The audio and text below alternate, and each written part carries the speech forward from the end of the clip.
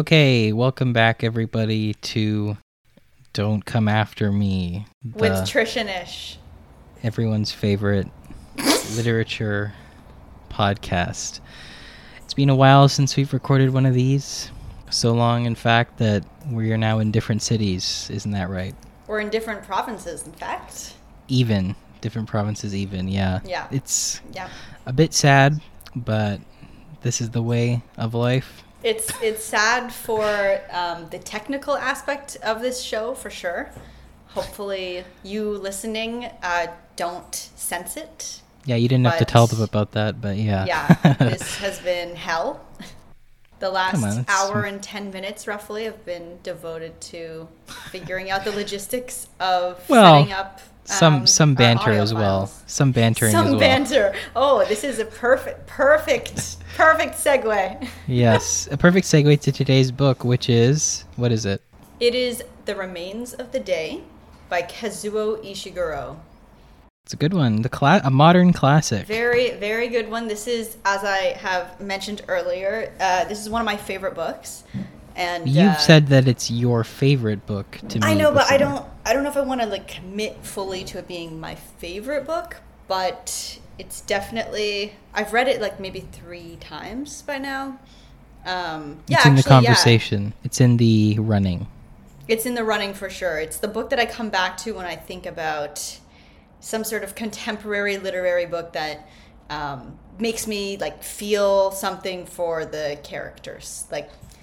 I like a lot of contemporary literary fiction, but I don't necessarily feel emotional for the characters the way that I do for this book. So, and I don't like a lot of contemporary literary fiction, and even I thought this was quite good. Yeah. So, spoiler alert. Could you call this contemporary? It was written in 1988, but yeah, you know. Well, pretty much anything in the 20th century or later is contemporary in my book. Yeah, I guess so. Yeah, okay, no, but Remains of the Day. It is sort of Kazuo Ishiguro's sort of breakout novel, I guess it's fair to say. Yeah. Yeah, and he's one of the more he's one of the bigger figures in modern English language sort of literary fiction. Yeah, I was saying earlier that I think he's up there with Zadie Smith and Michael. Ondaatje. Last name? Yep, Ondaatje. Yep. Salman Rushdie, who wrote the introduction to my edition of the book. Yes. He's up there for sure. Yeah, he's up there with those guys.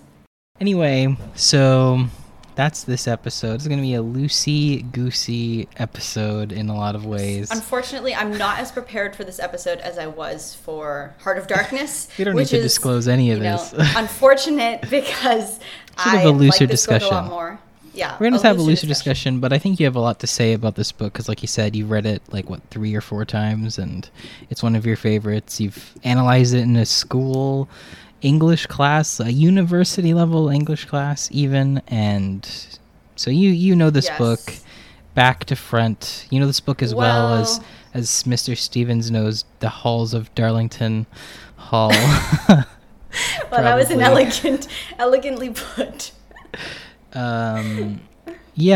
So I think you'll have a lot to say about it. I'll try to say a little bit about it as well.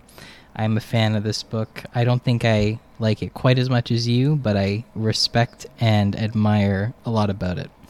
Yes. But I guess we'll get to all of that in due course. We do have theoretically a structure we like to keep these episodes to, don't we? And I suppose the first thing we should do is briefly, and I do mean quite briefly, discuss the author of the book. Yes. Sir Kazuo Ishiguro. Oh, that's right. And a bit about his life. What have your Wikipedia findings yielded? Wikipedia, I don't know why you would say that. It's Wikipedia is a good starting place maybe for research, but you have to do a lot more than that to get a good grasp on the subject. So I don't know why you would say Wikipedia. It's beyond me. But just very briefly, we're going to just tear through this guy's life, the highlights. Is not he's got a very interesting life. If you compared look to Conrad, I don't know. Aspects of it, not the actual events of it.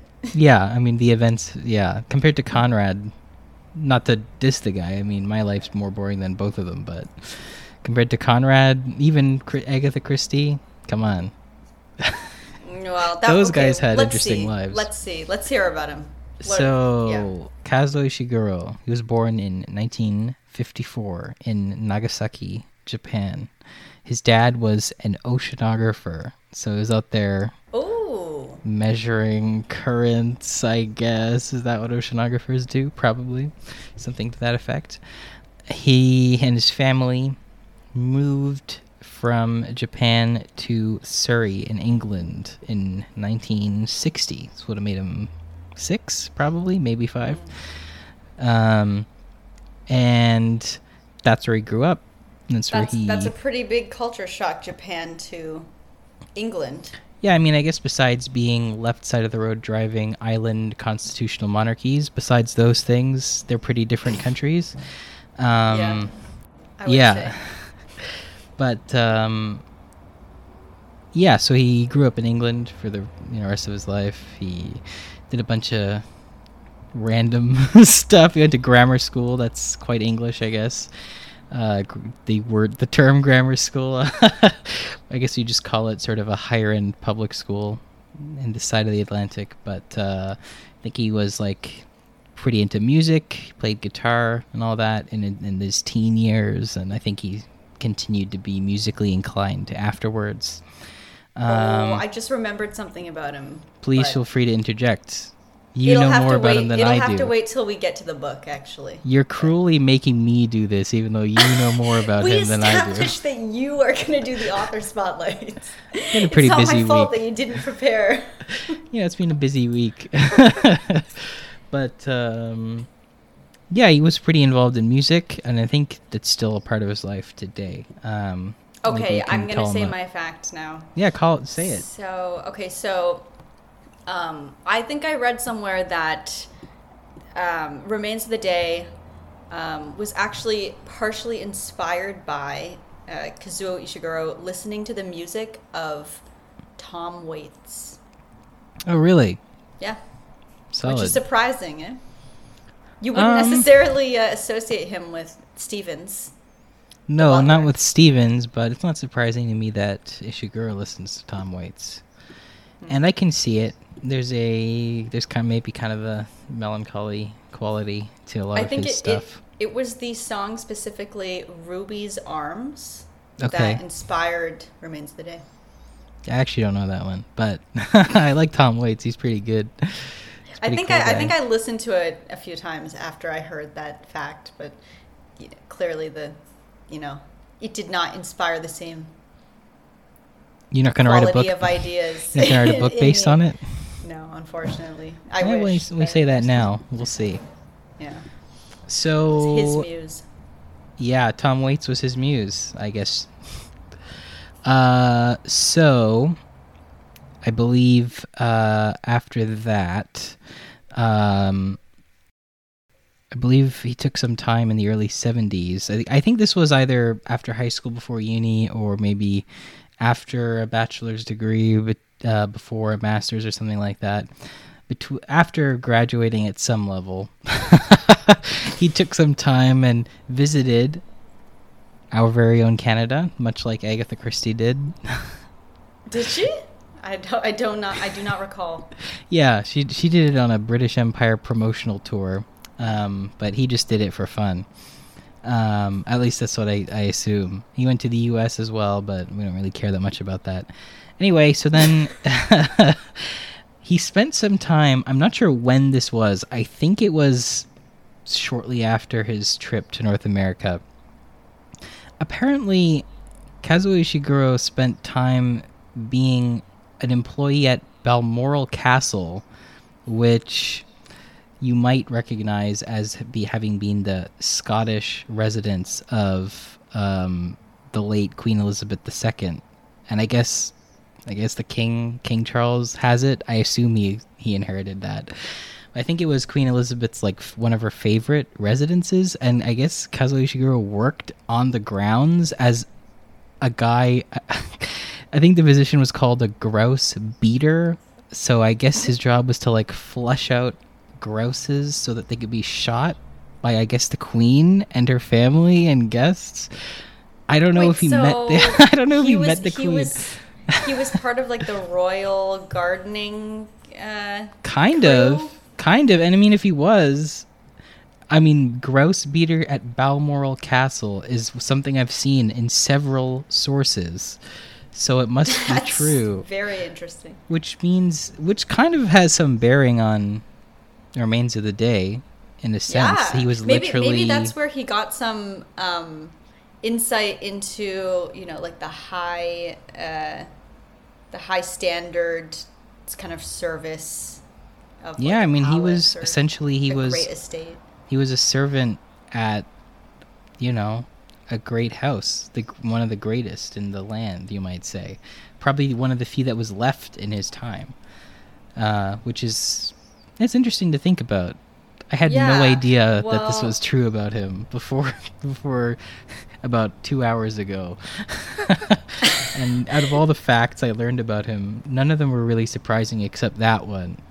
Like, he worked at Balmoral Castle. Did he meet the queen? I mean, he must have when he was knighted, but did he meet the queen? I don't think that the queen would bother to meet her groundskeeper people. Yeah, I mean, I don't mean like they sat down and talked for a long time, but was he like, I flushed out some grouse, your majesty. Go shoot them. Or like, did that happen? I don't know. I'm not going to make any strong claims one way or the other because I don't know enough about the situation, but it's possible. It's very possible. And then besides that, he went to University of Kent, I do believe. And he got, a BA in English and philosophy, big surprise. And I think his first novel was actually his master's thesis. Well, I was just talking to you about this. I was saying it's kind of crazy how in your programs like that, your thesis can just be a novel. That's crazy. Yeah. Yeah. It's I guess that would be crazy to someone who is in STEM. Yeah, but that they don't need to know any more about me. But that seems crazy.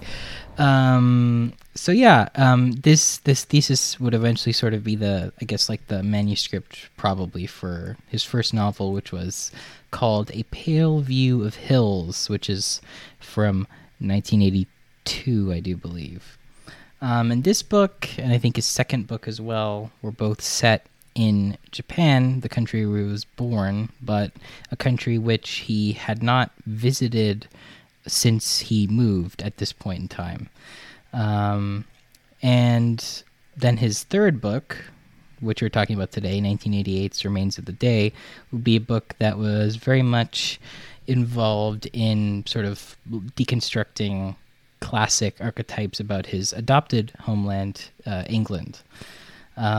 Besides that, I mean, he just kept on publishing sort of banger after banger, When We Were Orphans in 2000s, well regarded. Never Let Me Go, 2005. Yeah, I've read both of those as well. But I think Remains was sort of his breakout novel that made him really well known. It wasn't just his breakout novel. I think it remains kind of his legacy in terms of... yes. I think that's the book that he's kind of the most celebrated for. The others are more obscure as far as Never Let Me Go is pretty well known. Yeah, I think he also did The Buried Giant and Clara and the Sun, which came out That's his most recent one, right? Yeah, I just finished that one. It was enjoyable as well. You wanted to do that one.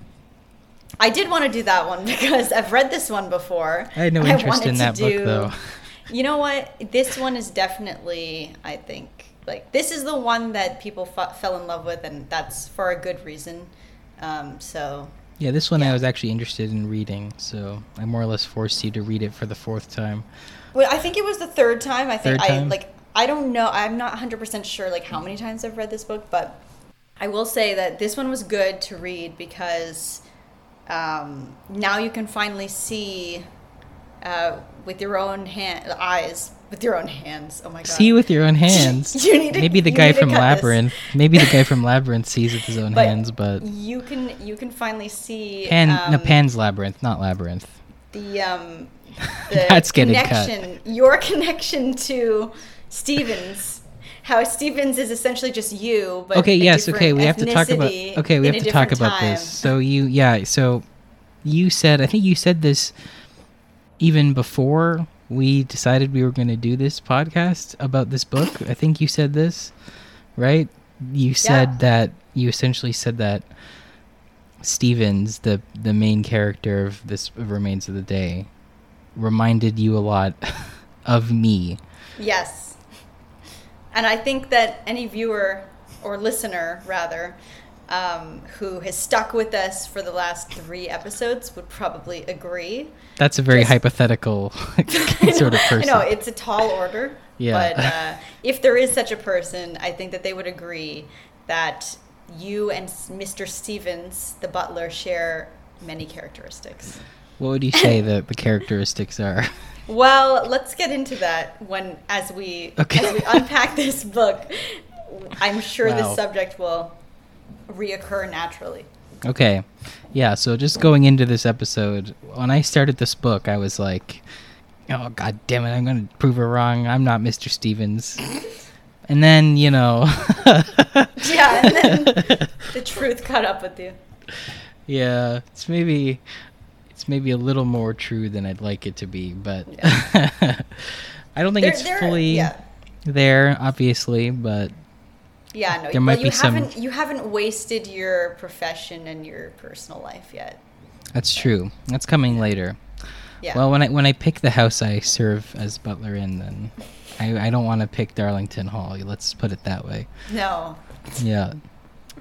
Okay, so I think that's pretty much it in terms of I think you've covered everything except for like some preliminary information about Remains of the Day that I remember reading this about Remains of the Day. I don't know when I last read this or if it's since been disproven, but I was telling you earlier that Kazuo Ishiguro apparently wrote the first draft of this in like 2 days in this which is kind crazy of insane burst of creativity and by hand. You said also. I know I said by hand, but now that I say it, I'm worried that I'm just misremembering. You're not going to own that.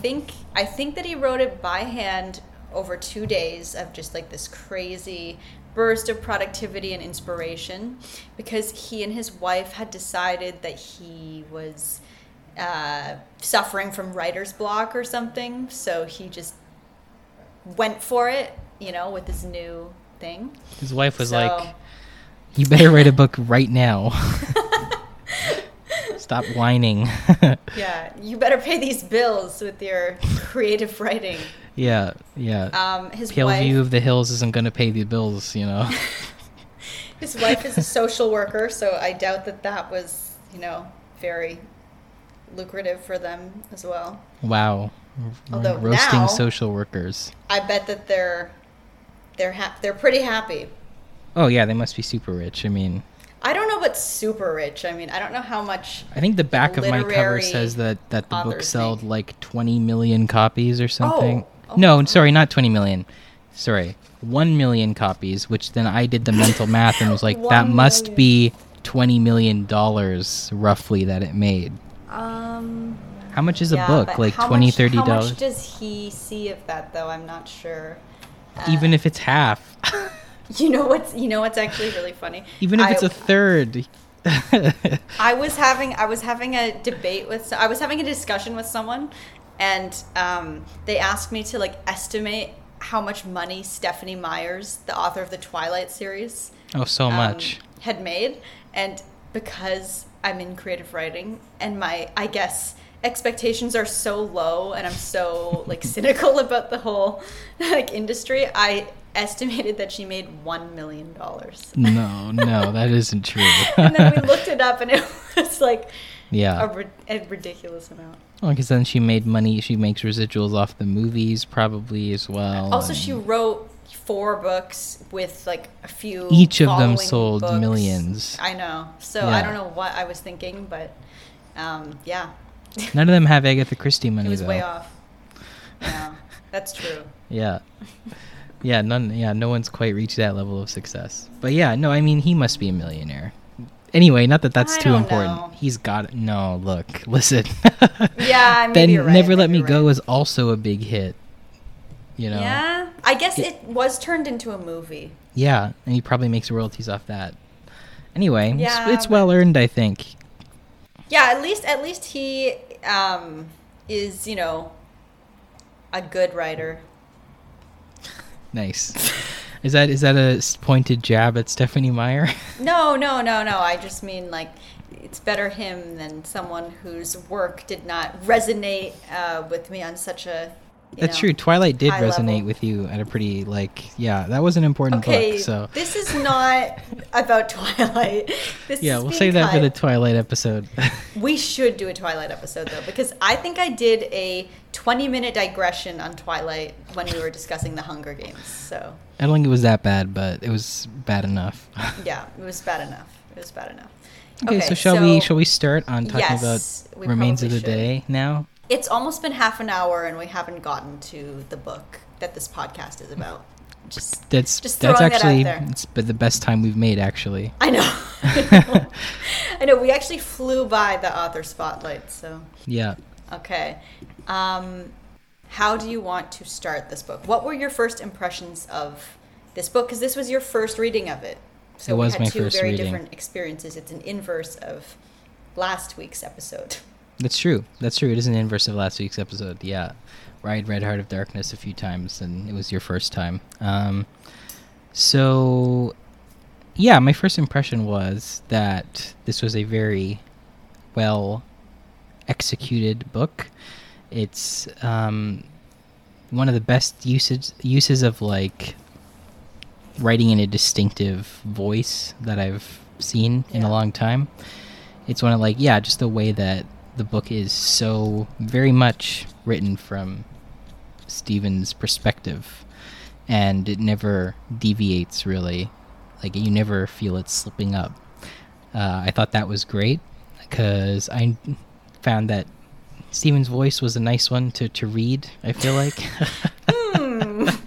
Maybe it was a bit familiar to you.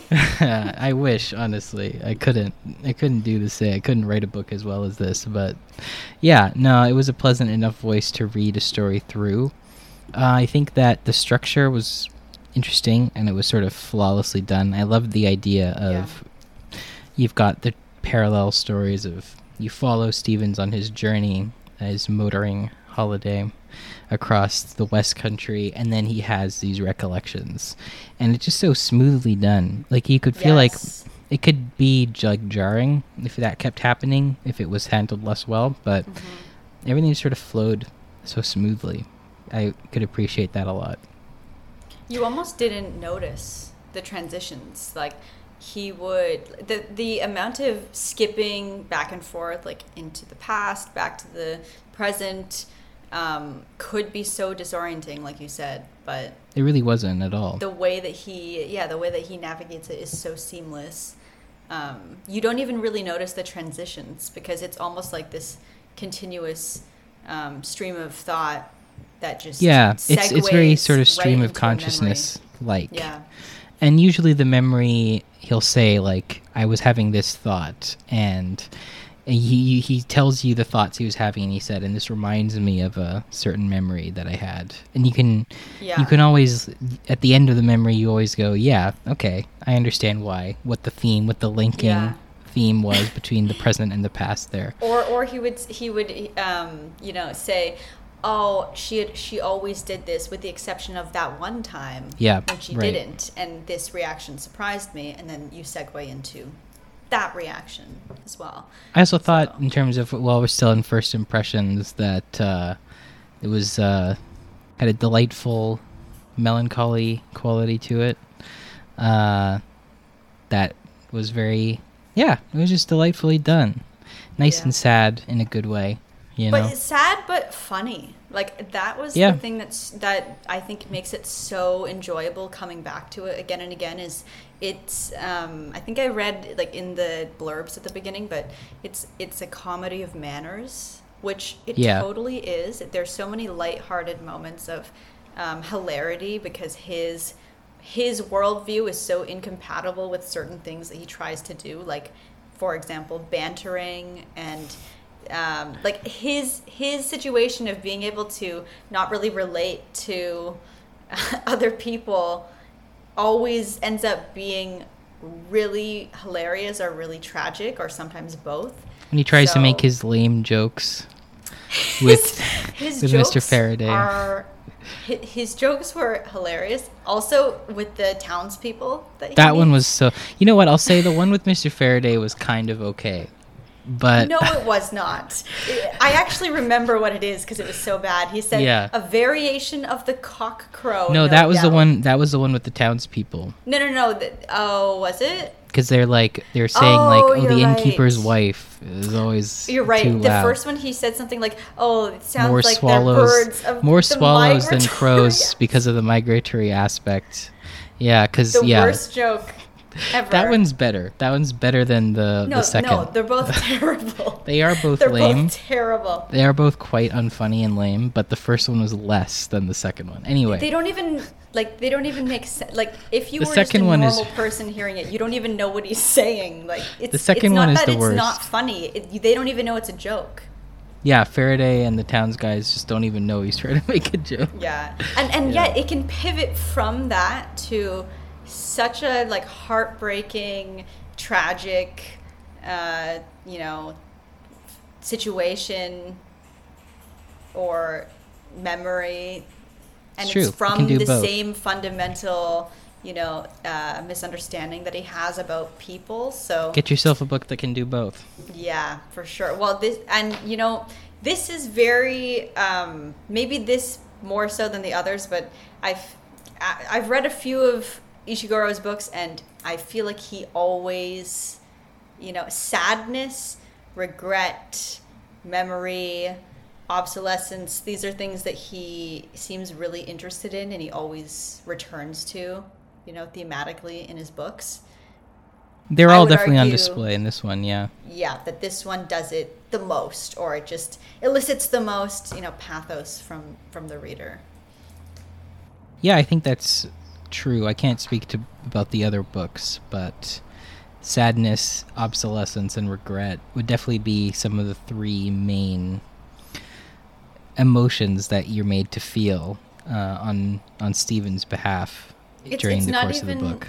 I think the thing that also makes it so effective for me is it's not even those things in themselves. It's those things filtered through the narrator, his unreliable voice, and you're so firmly situated in his head that it's like you really have such a strong sense of who he is, how his thoughts work, what his values are.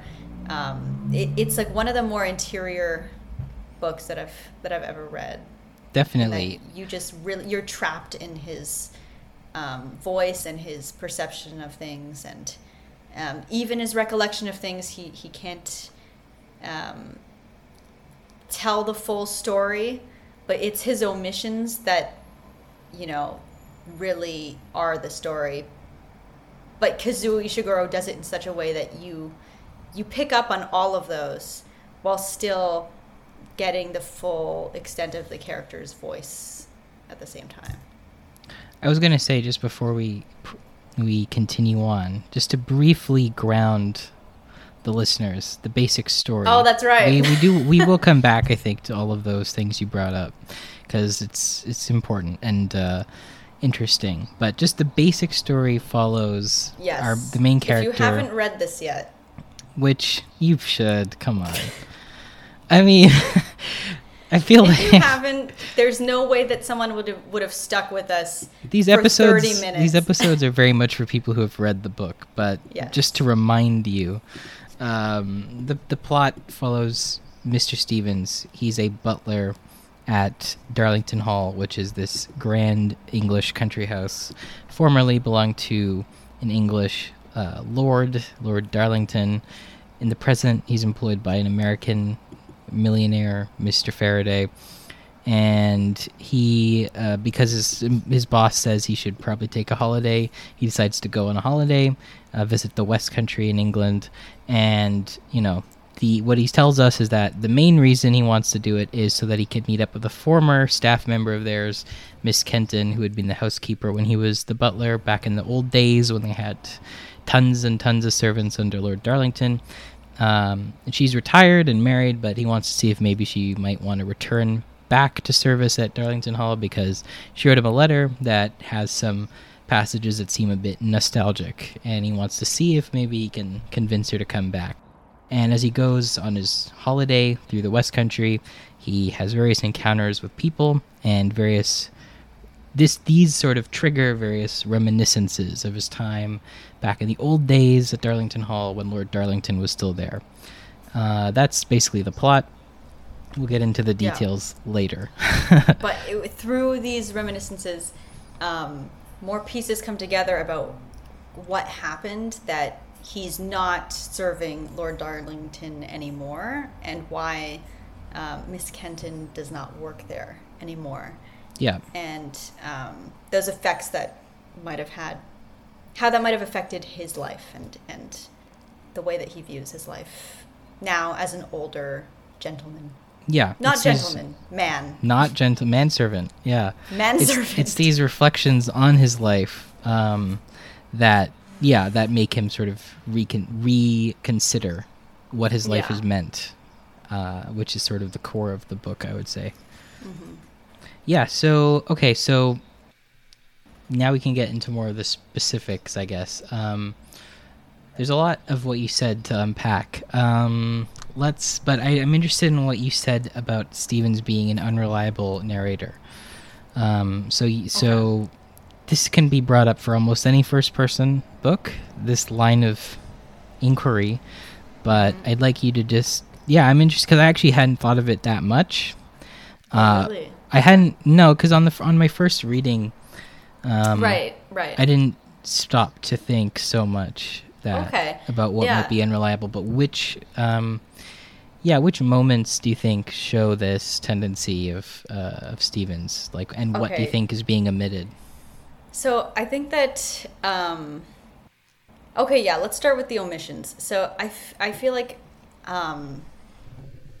when you're reading, there are so many moments that are significant to the story that you have to just infer what Stevens is doing, because he does not describe his reaction to something, what he thought about it, how he reacted, even just in his general behavior. He's very spare on describing himself personally. He's very spare, and sometimes with other characters he's not, but for himself he always leaves out how he receives something, especially if it's something personal to him or upsetting to him. Oh, I can think of an example now, actually, that's quite important. Go ahead. It's when it's at the big sort of conference. So Lord Darlington holds these sort of conferences where he invites prominent, gentlemen and ladies from foreign countries, let's say Germany mostly, in the 1930s, so you can see where this is kind of going, in the late 20s and early 1930s. And at one of these, it's the first sort of big one, Stephen's dad, Stephen Sr., is working at the house. He's very old at this point, so he's sort of the under butler, but his dad had been a butler as well. For many years, and he's sort of Stephen's role model, even though he wouldn't quite say it as such. And so during this conference, his dad is very ill. He has a stroke, essentially, and he's upstairs in bed, sort of convalescing. But Stevens, of course, has to be at the conference, right? He's got this important event with all these prominent, these important, distinguished people, from various France, Germany, all that sort of stuff, America. So meanwhile, his father is essentially dying upstairs, and I think it was shortly after he learns that actually his father has died in the course of the night, he's serving drinks to people, and Lord Darlington's godson, Mr. Cardinal, Reginald, isn't it him, or is it Lord Darlington who says? No, yeah. It's Cardinal. He says, "Oh, are you all right? Aren't you?" And then doesn't he even say, "You look a little unwell," and then doesn't he even say at the end, like, "Why are you crying?"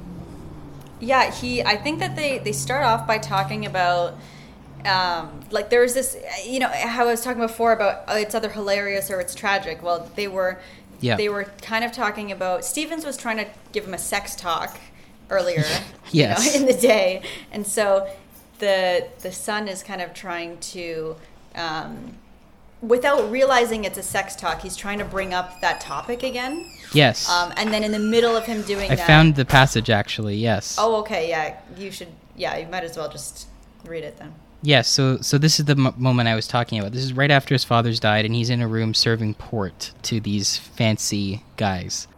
And he's mostly talking with Mr. Cardinal, who is, again, Lord Darlington's godson and sort of a frequent visitor.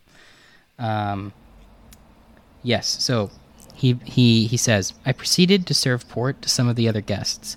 There was a loud burst of laughter behind me, and I heard the Belgian clergyman exclaim, 'That is really positively heretical,' then laugh loudly himself. I felt something touch my elbow and turned to find Lord Darlington. 'Stevens, are you all right?' 'Yes, sir, perfectly.' 'You look as though you're crying.' I laughed, and taking out a handkerchief, quickly wiped my face. 'Very sorry, sir, the strains of a hard day.'" So it was Lord Darlington. Yeah. So he doesn't even say, "I was crying." It's almost like it's just through dialogue. It's just through someone else speaking to him that the reader even gets the clue that he's upset. But I almost took it that at the moment he himself didn't even realize that he was crying. That could definitely be the case, and there's a few moments like that where, in fact, I think even at the end, when he truly comes to that revelation about himself and his life having been, a waste. It's a very similar delivery, actually. It's just dialogue. Yeah, it's just dialogue. And the other character says, "Oh, are you okay? Sorry, mate. Use my hanky." He offers him a handkerchief. He's like, "I only sneezed on it once." That's been used. Yeah, a gross used handkerchief. He's like, "I only sneezed on this once this morning." You want it, mate? Yeah, so it's true. It's a very similar way that it's like he doesn't say "I was crying." It's just through the dialogue that it's not just negative moments where he does that. It's also anything where I think his body betrays some sort of reaction that he would consider unprofessional, or that he thinks or undignified, maybe undignified, something that portrays his personal self rather than his professional self. I think he always omits, because there was another time when they were describing Stevens and Miss Kenton having their cocoa chats together after the workday, and she was kind of teasing him, and she was saying "Oh, what's that guilty smile on your face? Why are you smiling like that?" He never gave any indication that he was smiling. You can only really intuit his reactions to her through what she says. This is about hiring Lisa? Yeah, that's about hiring Lisa. Yeah. Yeah, and in fact, even his decision not to hire pretty girls is only observed through a different character. You don't actually know what any of his views are. Yeah, but, it's true. They become clear through other people. But particularly Miss Kenton, being able to kind of see through him and call him on his BS. Which she does many, many times. It's true. That's sort of the heart of the relationship, really. Yeah. But I was going to say, I think that the overall theme is that I don't think Stevens never articulates explicitly his own personal feelings about anything. Yeah. That's because I think he would consider that either not his place to do, or undignified, or some combination of the two. because a big part of this book is that he sort of lives his life by this unofficial code of what it means to be, aspiring to be a great butler. He returns to this theme over and over again, and the central part of it is to maintain an air of dignity, which, in the way he describes it, usually amounts to emotional restraint and not letting your emotions show, essentially, and maintaining composure at all times. I have so many quotes on this, but let me see. Yeah, I think he mentions at some point. I'm not going to find it because it's going to take too long. But there's a part where he says this many times, or like he touches on that subject many times. But I think on page 169 he talks about having to inhabit the role fully, the role of a butler. Like there is no room to add your own personal being or views or values or anything like that into. And the one time that you're allowed to not wear the mask is when you're completely alone. But only then. And that is another tragic thing about him, is that he never allows himself to lower the mask, even when he's with Miss Kenton, who is essentially begging him to lower it at various points throughout the book. Yeah. And who really, would be like she needed him to in like many crucial moments, and he decided again and again not to. Yeah. I'm particularly thinking about when her aunt died. That's the worst. Yeah, that really is. He professionally negged her instead of offering his condolences, which he tells us explicitly was the only thing he wanted to do. He wanted to make her feel better. And he thought the way to do that was to tell her about all the ways that her housekeeping was not up to her usual standards. True, that's baffling. That is baffling. Really that part, because he tells us he was thinking about coming in, knocking, and saying, "Oh, I forgot to say, offer my condolences," but he doesn't. And then he does go in and, he starts criticizing, negging her, essentially, as you said. You really get the sense of how hard it is, though, for him to open up or to face any kind of, like accountability for his feelings or his desires. He really keeps a tight lid on it. Even as a narrator to us, he like almost never articulates any kind of desire on his part that's not professional. And you get that in the scene where the last time he speaks with his father as well, where his father says, I could have been a better, I suppose I wasn't a very good father to you, but I'm proud of you, He's trying to achieve some sort of closure, but Stevens is just like, oh, we'll talk about this in the morning, He can't face the situation for what it is. And that's when other characters are making themselves available to him and kind of asking him to do the same for them. He's not even in a professional environment in that moment. He's just with them one-on-one. But he's still, it's so difficult for him to kind of remove the, the persona that he's inhabiting, or like the role that he's inhabiting, that he can't do it. And I think those are kind of the crucial things that lead to the situation of in the end, of him being alone and everyone having moved on from him, and him having all these regrets in his life and nothing to kind of show for it. That's the tragedy of it. Like, it's his very own principles and sort of code of conduct that he dedicated his life to. The code of dignity, restraint, and being trying to be a great butler, service, and all these sort of things, which I think on their own and tempered moderately, and not to the exclusion of being emotionally open and honest, are not bad values in and of themselves, but the fact that he commits himself to these things at the expense of everything else in it that he might possibly have had, that's the tragedy, that he can't. He essentially chooses dignity, service, restraint over the possibility of having had a life of his own, essentially. Well, I think another thing that's tragic about it is his definition of dignity is something that, was a product of its time almost, and the world and the standard of that has passed him by the time that the novel, the setting that he's in now, people don't care for that definition of dignity. And the other townspeople directly kind of contradict his worldview about it when they say, the value or the definition of dignity is to stand up for what you believe in, even if you're this little person who isn't some great lord or politician. That's what defines someone who has retained their dignity. And that's like a direct challenge to the way he's lived his entire life. It's almost like the exact opposite, because it's almost as if to say to have opinions, to have views, and to express them in a forthright manner is the definition of dignity, which is almost the exact opposite of Stephen's definition, which is to restrain yourself in everything.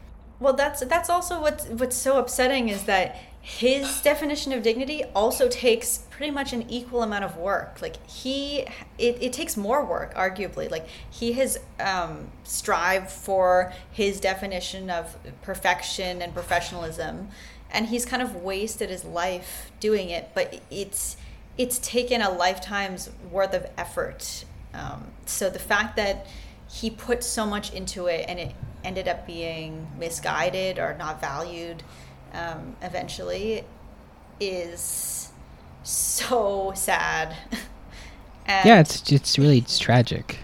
Him resisting that truth about himself, and where you can kind of sense the tension of him coming close to that truth and then not really being able to face it, is also, those are like some of the most gutting passages in the book, I think, is when he's kind of forced to confront what really became of Lord Darlington. And the whole time he kind of insists, like, oh, Lord Darlington's this great guy and he was just misled, but he was never anti-Semitic. What's this nonsense about that? Except for that one time. Except for that one time where he was. That was so perplexing. Like when he was like, oh, this nonsense about him being anti-Semitic, and then maybe like the next page he says, well, except maybe this one instance. this one of like 4 instances that he went on to describe. Yeah. But I think that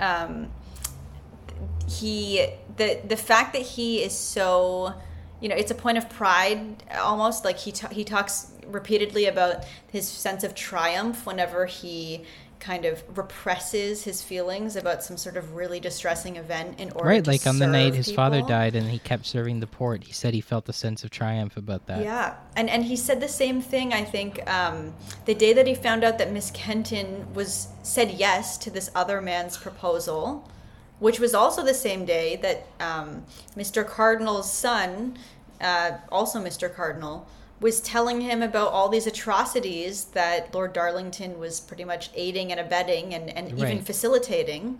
He felt the sense of pride at the end of the night that he had stayed by his post and served these people despite all of his mental turmoil.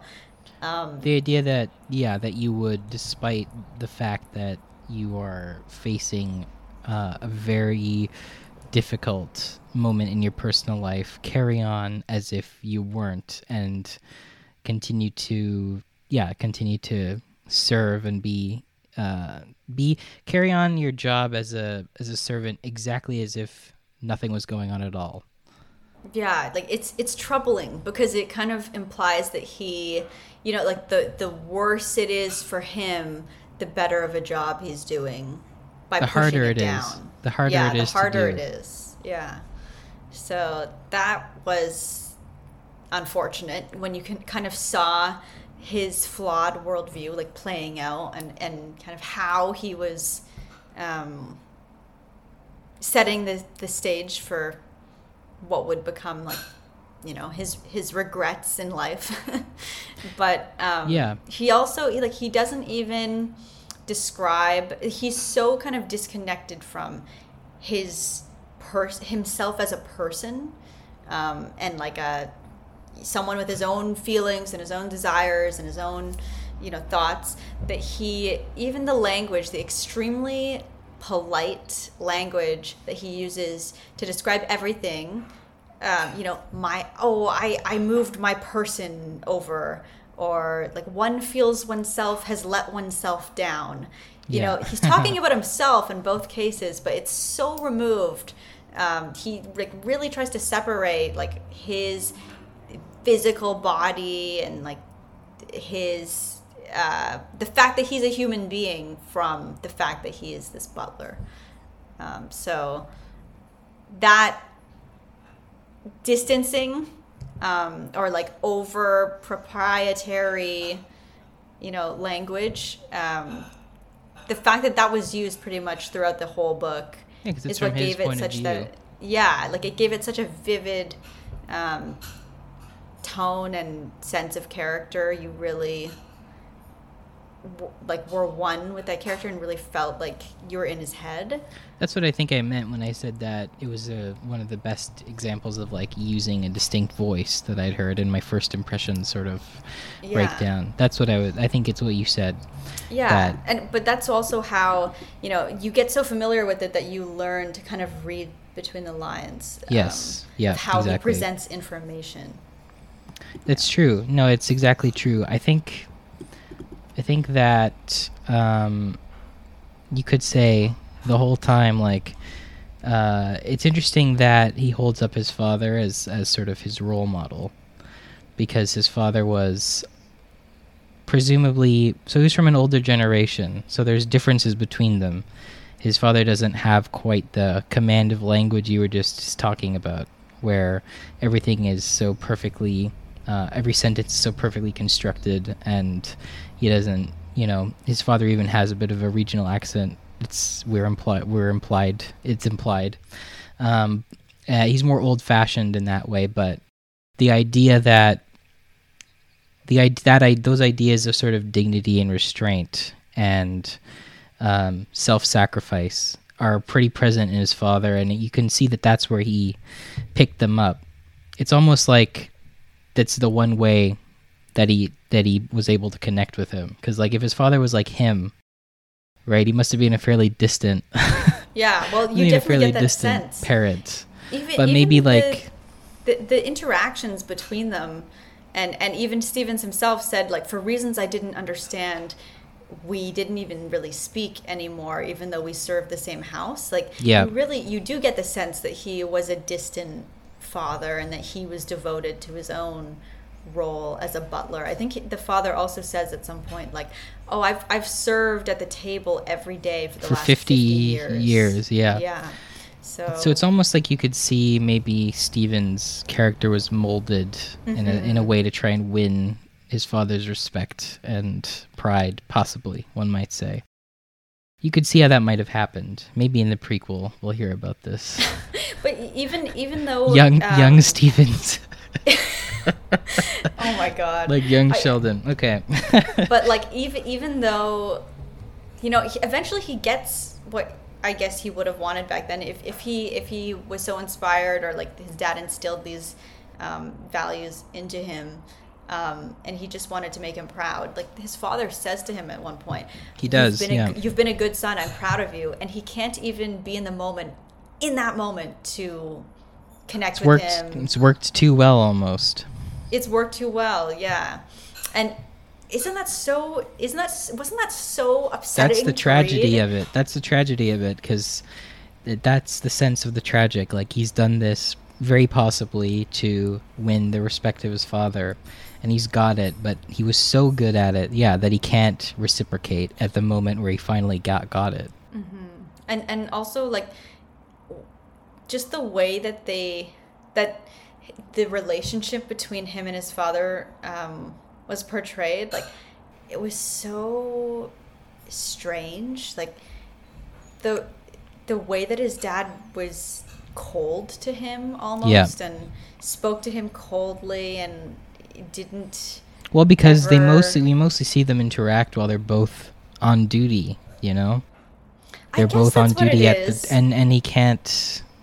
I think that is what it is, because I think they're both people who equally take this. They live by the same code, which is, you know, if you're on duty at Darlington Hall, if you're in the middle of serving, if your son comes by, you can't be particularly warm to him just because he's your son.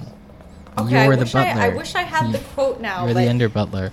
No, I think his dad was unnecessarily harsh and hostile to him, though. Like, Okay. I don't think Stevens reflected that. I just found it, actually. Coincidentally, I just opened this book on that page. I don't even know how that happened. Let's hear about it. Okay, so just listen to this interaction between them when Stevens has to tell his dad that he has to, like, take fewer responsibilities now that he's aging a bit. Oh, yes, Okay? right. So Stephen says, he goes up to his father's room, which is really tiny and dark, and this is the scene. "Ah," I said, and gave a short laugh. "I might have known Father would be up and ready for the day. I've been up for the last 3 hours," he said, looking me up and down rather coldly. Right, "I hope Father is not being kept awake by his arthritis troubles. I get all the sleep I need." Like the coldest answers. Okay, and then later he says, "I've come here to relate something to you, Father. Then relate it briefly and concisely. I haven't all morning to listen to you chatter." So mean. Well, to be fair, this was after his big fall, so he might be feeling a bit emasculated, or he's in a tough insecure spot. He might be lashing out more than he normally would. But no, I think the pretty idea, rude. the characterization of him as cold, of Mr. Stevens Sr. as a cold man, is entirely fair. Yeah. I mean, I think it's a learned behavior. So his son got it from him. I think you can tell.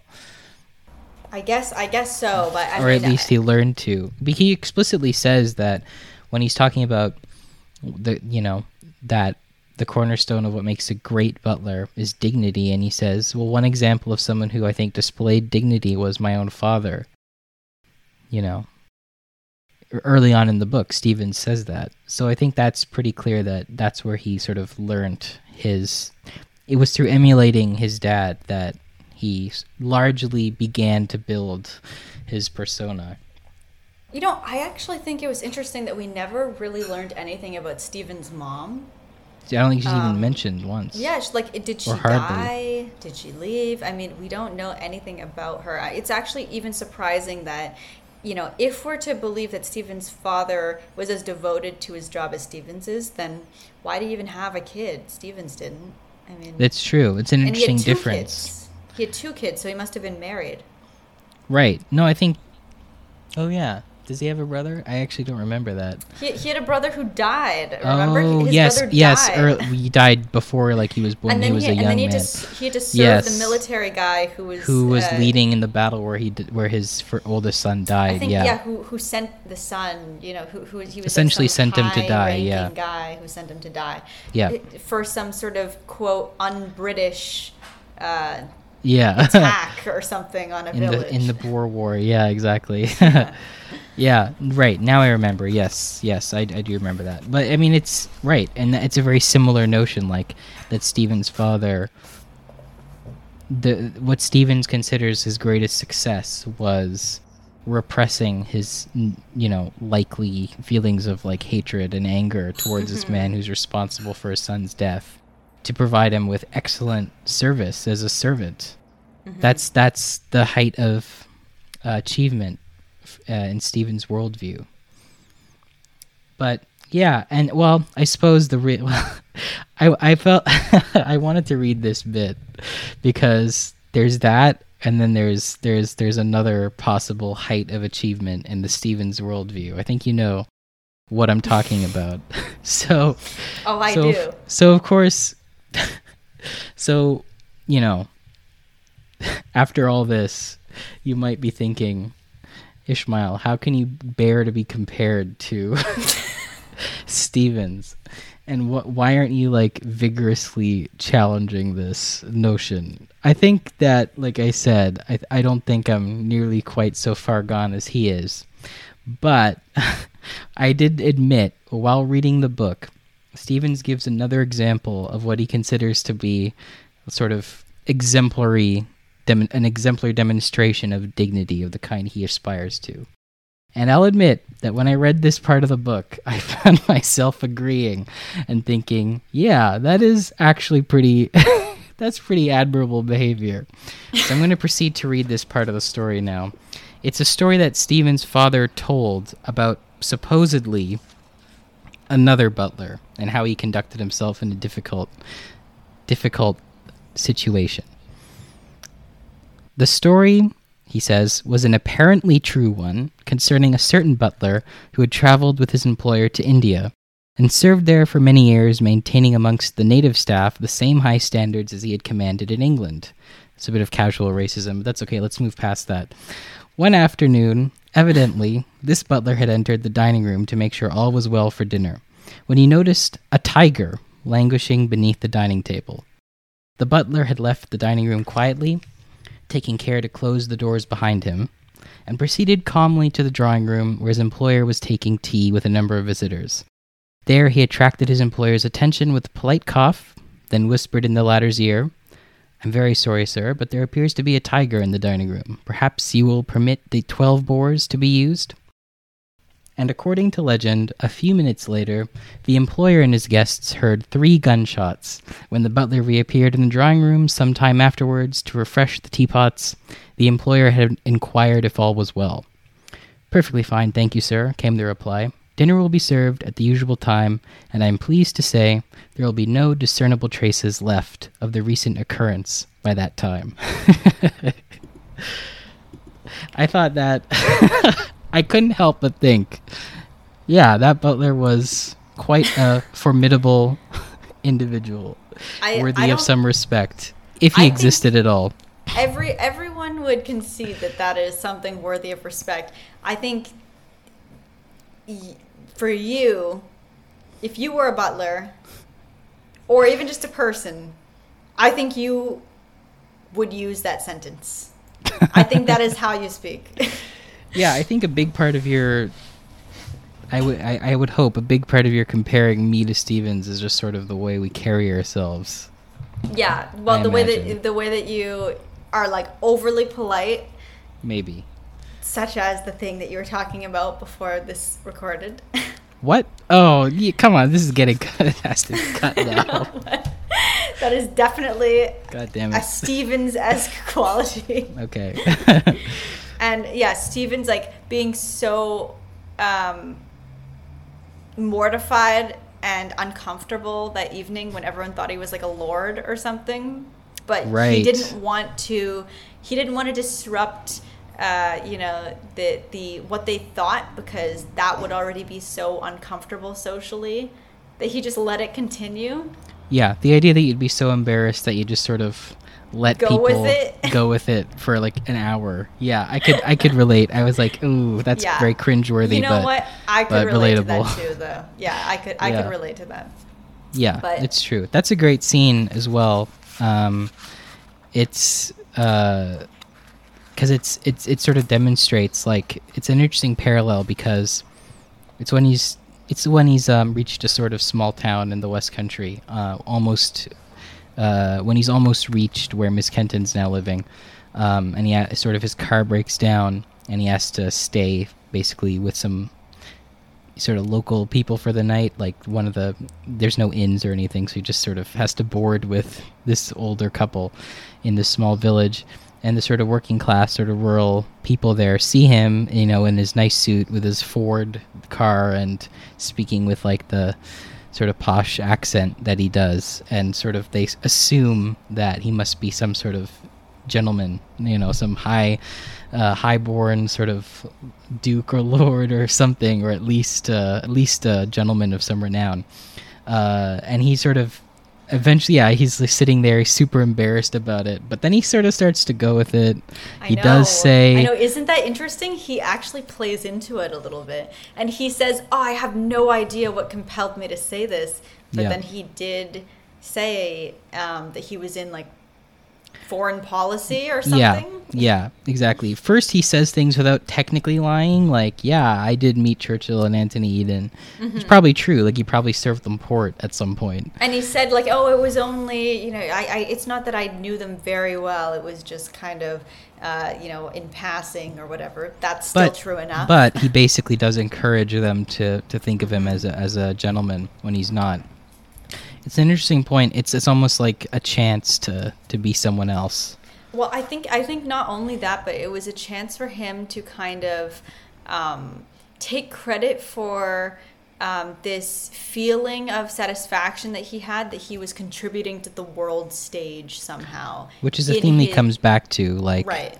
Yeah, he's like, Lord Darlington hosts all these international conferences, and he's like, me being there as a servant, in my small way, contributed to great events by being present at these events. It was like a way for him to almost get the credit that he felt that he was due, but through, them thinking something that wasn't true, but, That's a good read, yeah. Sense of achievement or validation would still follow, I think. That's a good read of that scene. Yeah, he's letting himself get what he thinks is his desserts in terms of credit for one night. And also, like, it's an interesting point where, like, on the one hand, he comes across, because of the way he's presenting himself, he allows himself to come across as, like, a gentleman. He's an impressive figure to the sort of, working class, small town guys in the West Country. But when you compare their situations, in reality, it's almost like at the very least they're free, right? They have their own opinions. They have their own farms, presumably, like they have their own. They're free to express themselves as well. And also more literally, he's a servant and they are not. They work for themselves. Maybe they aren't, wealthy or grand people, but they're free, and they're free to express themselves as well. So it's an interesting parallel there. And it's brought home when Dr. Carlyle arrives, and he can instantly tell, Oh my God, that scene so... I was like, please don't say anything. Don't burst this bubble. But he wasn't. Dr. Carlyle was a good sport about it. He ended up being a good sport about it, but I was worried at first because he was definitely onto him from the beginning. He could tell right away, because he's genuinely a pasho. So he could tell instantly that Stevens wasn't. Yeah, but there you go. We've lost all our British listeners just there. Oh, that's right. Okay, so no, but what I was gonna say there when I was like, oh, they're the same though, was, Stevens was inhabiting this role of being this, like politician or like this high-ranking guy, but really, his situation is more similar to the people that he's talking to. He doesn't actually have any power politically. He is more like a, one of the common folk or whatever. Well, it's interesting, like his his social status, right? In like the old-fashioned like class system in England, like is he higher or lower status, right? Because on the one hand, that's I think the problem for him is that he can't actually relate to people who are status-wise closer to him. Because he has to make himself presentable to the aristocrats that he spends all of his time serving. Yeah, so he's like he alienates himself completely. Like just even the way he speaks, the way that he looks, and like presents himself. He seems to a lower class person like one of them, because that's what they want. That's what they want in their servants, at least in their higher placed servants. But you're right. He's not, and he always refers to himself as sort of ordinary people like you and me. It's a good point. Like, he presents one way, maybe. But the truth of it is that he's a pretty humble man. He's a servant. He's a manservant. I say, you wouldn't think me terribly rude, but are you some sort of a manservant? I know, that sounded so harsh, but, it gave him a sense of relief to hear that. So I think offensive as it sounds. I think Dr. Carlyle basically handled the situation as well as he could. Oh, I like Dr. Carlyle, except well. What did you think of the tone of disgust that he took up at the end? Like, Do you think there was some wider commentary there? Or so it's interesting. I guess Carlyle talks about how, he was sort of like a socialist, wasn't he? And then that's probably why he wanted to live and practice medicine in a sort of a working class sort of rural community, probably. Was because he wanted to be amongst the proletariat or something of that sort. Because I think he says, like, I came out here, I was such a like socialist, and then you get the sense he's become less of one over the years, maybe because being actually he's not living impressed with, like, the people. Actually living amongst working class people has disillusioned him, possibly. I think that he was like, the thing that he was disgusted by was that, really they say that they want change, but they just want to live a quiet life and they don't actually care. That's right. You can imagine him, the oldest story in the world, the college educated upper middle class socialist, going to talk to genuine poor people like about the means of production, and then they're all like, I don't actually care about that, I just want to live my life, with my family. And maybe we'll get that in Young Dr. Carlyle, the prequel. I think that was interesting though, because he introduced another definition of dignity, to the conversation that they were having. Did before. Dr. Carlyle, because he asked Stevens, and Stevens was like, I think what do you think of dignity, or something like that? And Stevens goes, I think it's principally not taking one's clothes off in public, doesn't he say? Yeah, but I think that... What does Dr. Carlyle say? I think he said something like, I thought socialism was dignity, or something like that. Yeah. And you get the sense that he's a disillusioned former socialist. Yeah. I don't think we don't know a lot concretely about him, but he seems like a nice enough guy, honestly. Actually, I was wondering about, like, the kind of broader commentary about, like, the state of England or something like that. Right. In this book that I felt went a little bit over my head maybe the first few times that I read this. Yes. So two non-British people to talk about it is what we really need to do. Well, just in the simple fact of, there was a great English lord with a huge staff. Yeah, Darlington. Now, in the present, which is of course not the present right now, but in like in the 50s. The 50s, yeah. That's when the book takes place. Yeah. I said 80s accidentally. I hope you cut that. In the 1980s, you said, Tristan? There's a skeleton staff. It's an American businessman. Yeah, has bought the hall, yeah. And he almost kept Stevens on as like a little perk, a little authentic English butler perk. He's like, so this really is an authentic old English country house, and you really are an authentic, fancy, old school English butler. I think he says something close to that. I think he even says like, I paid for a real English butler, so that's what I got, isn't it? Or something like that. Yeah, you really are a real old-fashioned, like, English fancy butler. I think something close to that. He's like, you aren't just some waiter in a suit, are you? Yeah, he does say that. Because that was when Stevens denied knowing lied. He outright lied about having served Lord Darlington. And that's also another moment where you have to read between the lines and see, because he says to the reader, I have no idea why I did this. Yeah. And it's like, of course you know why you did this. Because Lord Darlington has a pretty... we know. Yeah, because he has a pretty terrible reputation in the present day. His reputation was tarnished by all the stuff he did, basically. Which is, I don't know if he outright said it, that he basically was trying to persuade the British to not go to war with the Nazi Germany and, like, invited prominent Nazis over to his house. I mean, not really. I mean, none of this really happened, but in the context of the story, yeah, Lord Darlington, like, invited, like, the German ambassador. So, of course, that guy was a Nazi. He was real. Ribbentrop was really? a real... He was a real guy. Yeah, Ribbentrop is a real guy. I think he was hanged for war crimes later on after the war. Actually, Anthony Eden, the prime minister, what about M. DuPont? I don't think DuPont was real.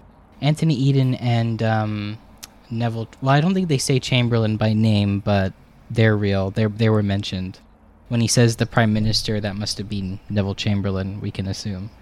And there's a couple of other real people. Lady Astor is mentioned. She was a British MP who was also sort of a Nazi sympathizer.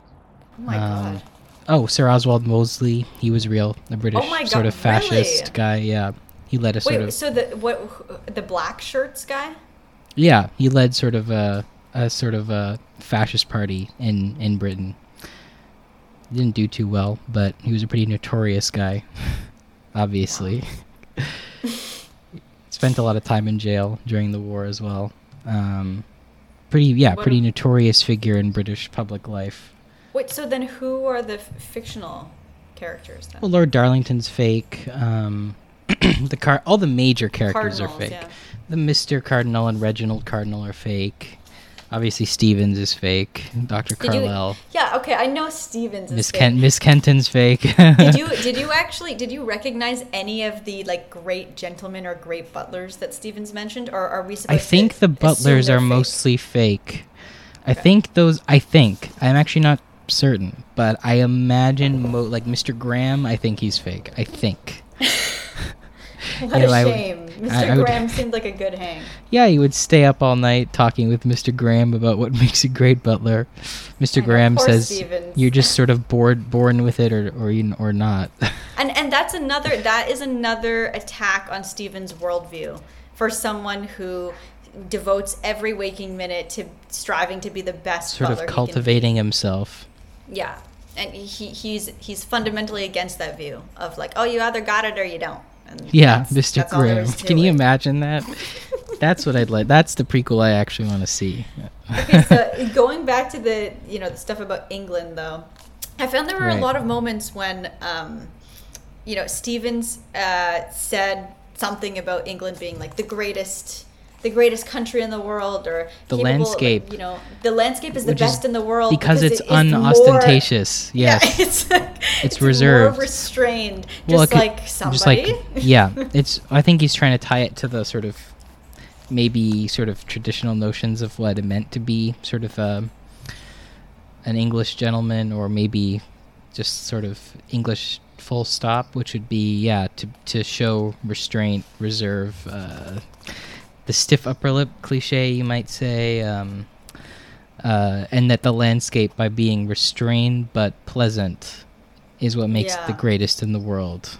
Is that it's not like, I think it's not a show off. It's not like going to band. There was an amazing quote where he said something like,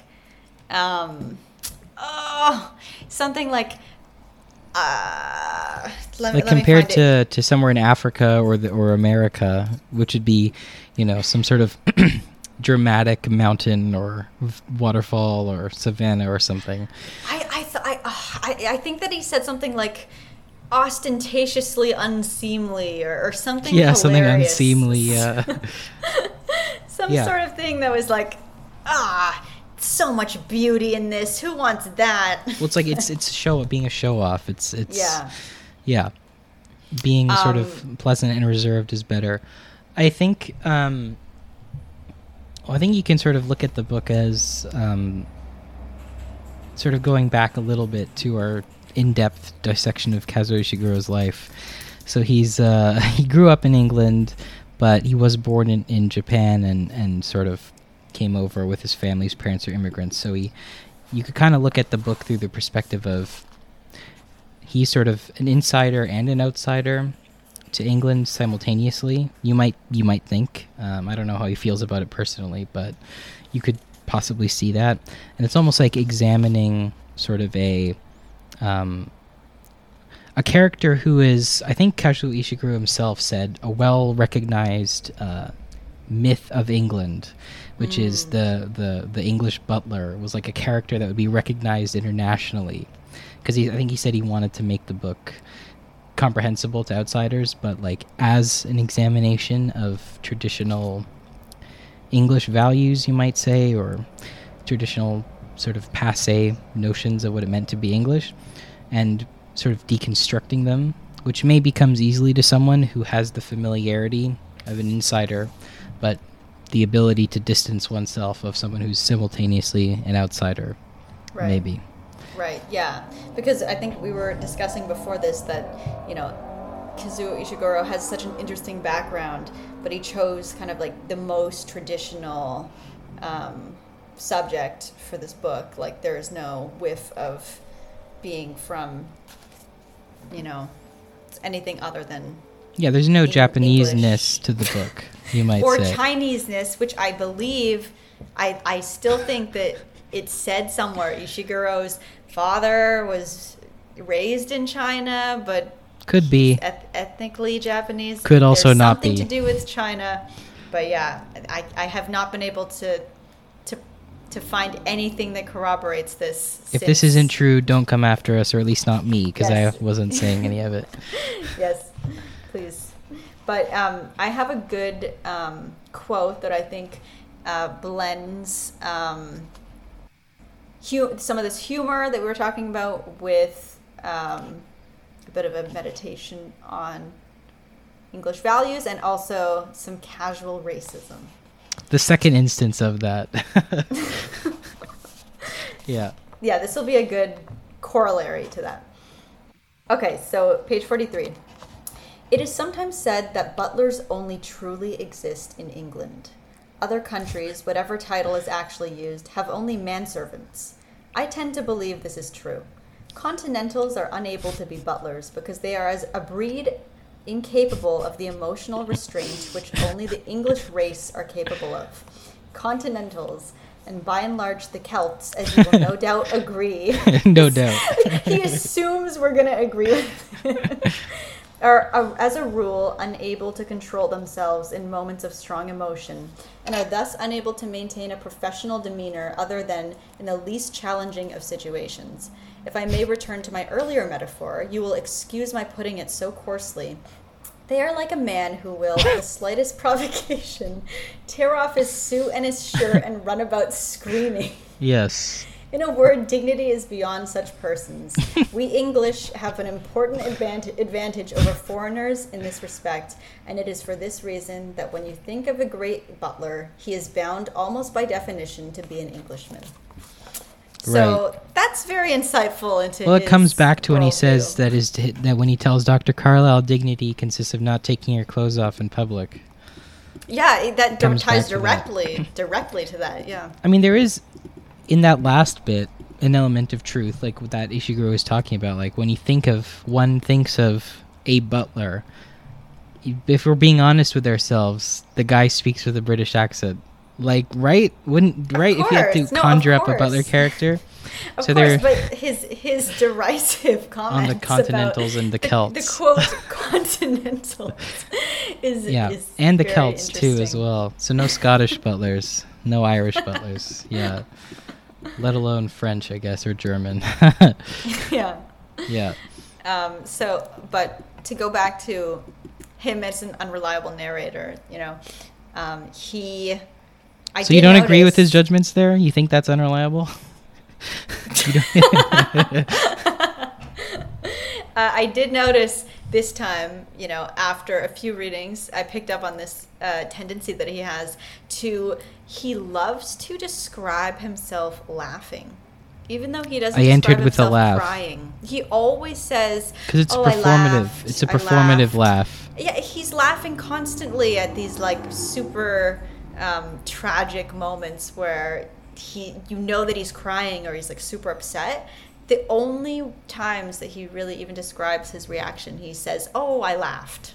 I laughed in response." It's a performative laugh that he's trained himself. Like, maybe when entering a room, like this would please my employer if I come in with a little bit of a laugh. Put him at ease. Or when he's cornered, or when Miss Kenton is demanding something. Trying to of deflect. Like, oh, this is so silly. Why would you even? Yeah. Why would you even bring this up? There was a moment when they were having an argument where she was trying to convince him of something, and it was the proof was right outside the door, but he so did not want to acknowledge that she was correct. Yeah. That he was doing everything in his power not to finish with his task and just make it last as long as possible so that he wouldn't be he wouldn't have to go outside. He's so petty, so passive aggressive. Really is, yeah. And she kept saying like, well, if you'll just step outside, then you can then you will be able to confirm that what I say is true. And he's like, I will be able to confirm neither whether it is true or whether it is not, Miss Kenton. As you can see, I'm extremely busy. Claiming to be very busy is another polishing trophies. Classic. He's like, he always says like, oh, I'm so busy, I can't do anything, I'm so busy. And it actually escalates to the point where this was so hilarious. He said, resolved not to waste further time on account of this childish affair, I contemplated departure through the French windows. Yeah, this is a childish affair. So that's the most mature response. Yeah, to jump out the window.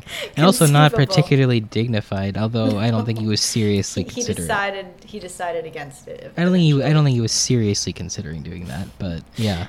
I don't know. Maybe. I think he was. To say.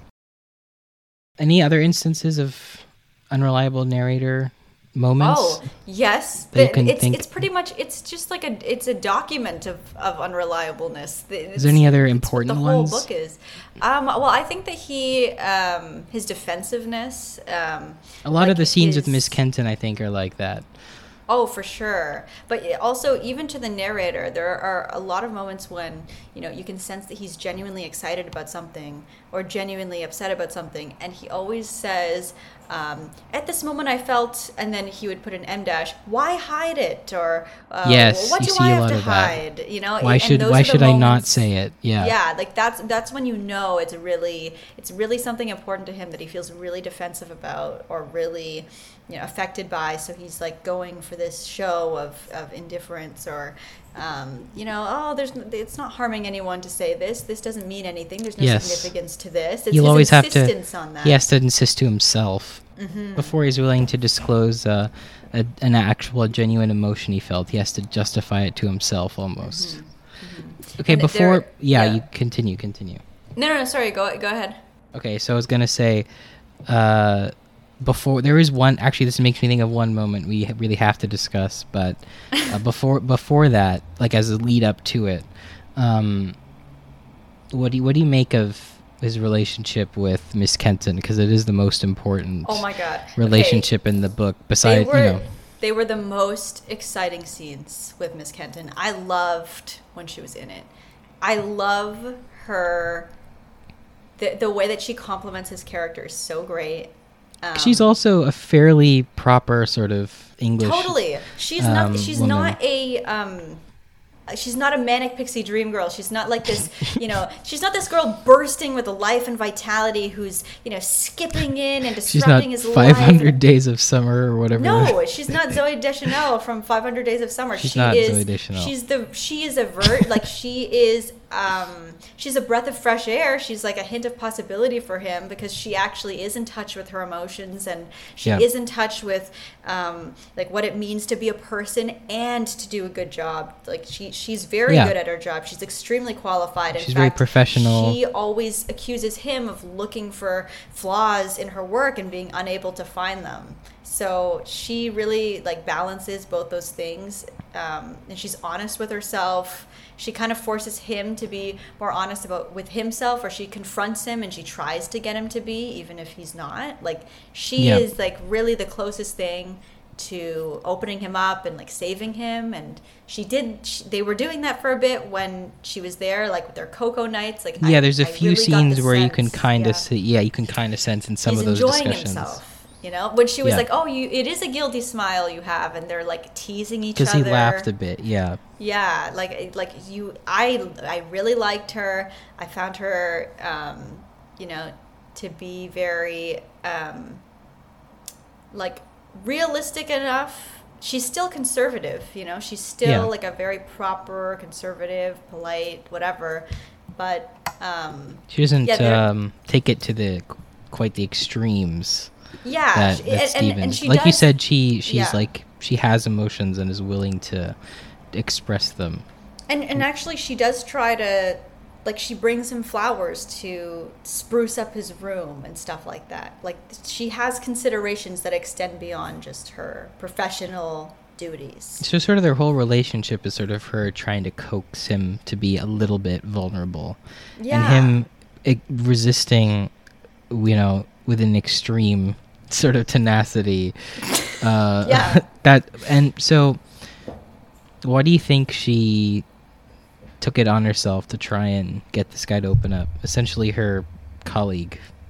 I don't think it started as anything like too significant. I think that she just was, a caring person. A caring, agreeable person, and I think that you don't get a sense of how he comes off to the staff, because we only know him through his eyes.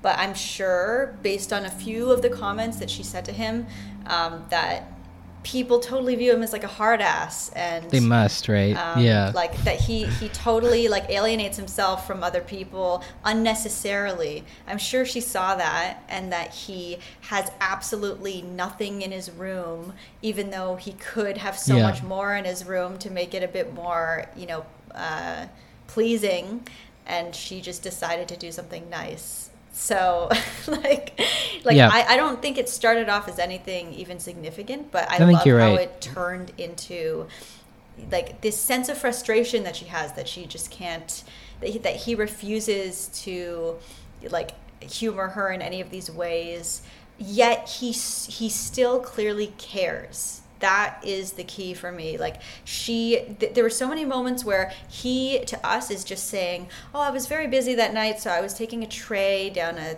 flight of stairs.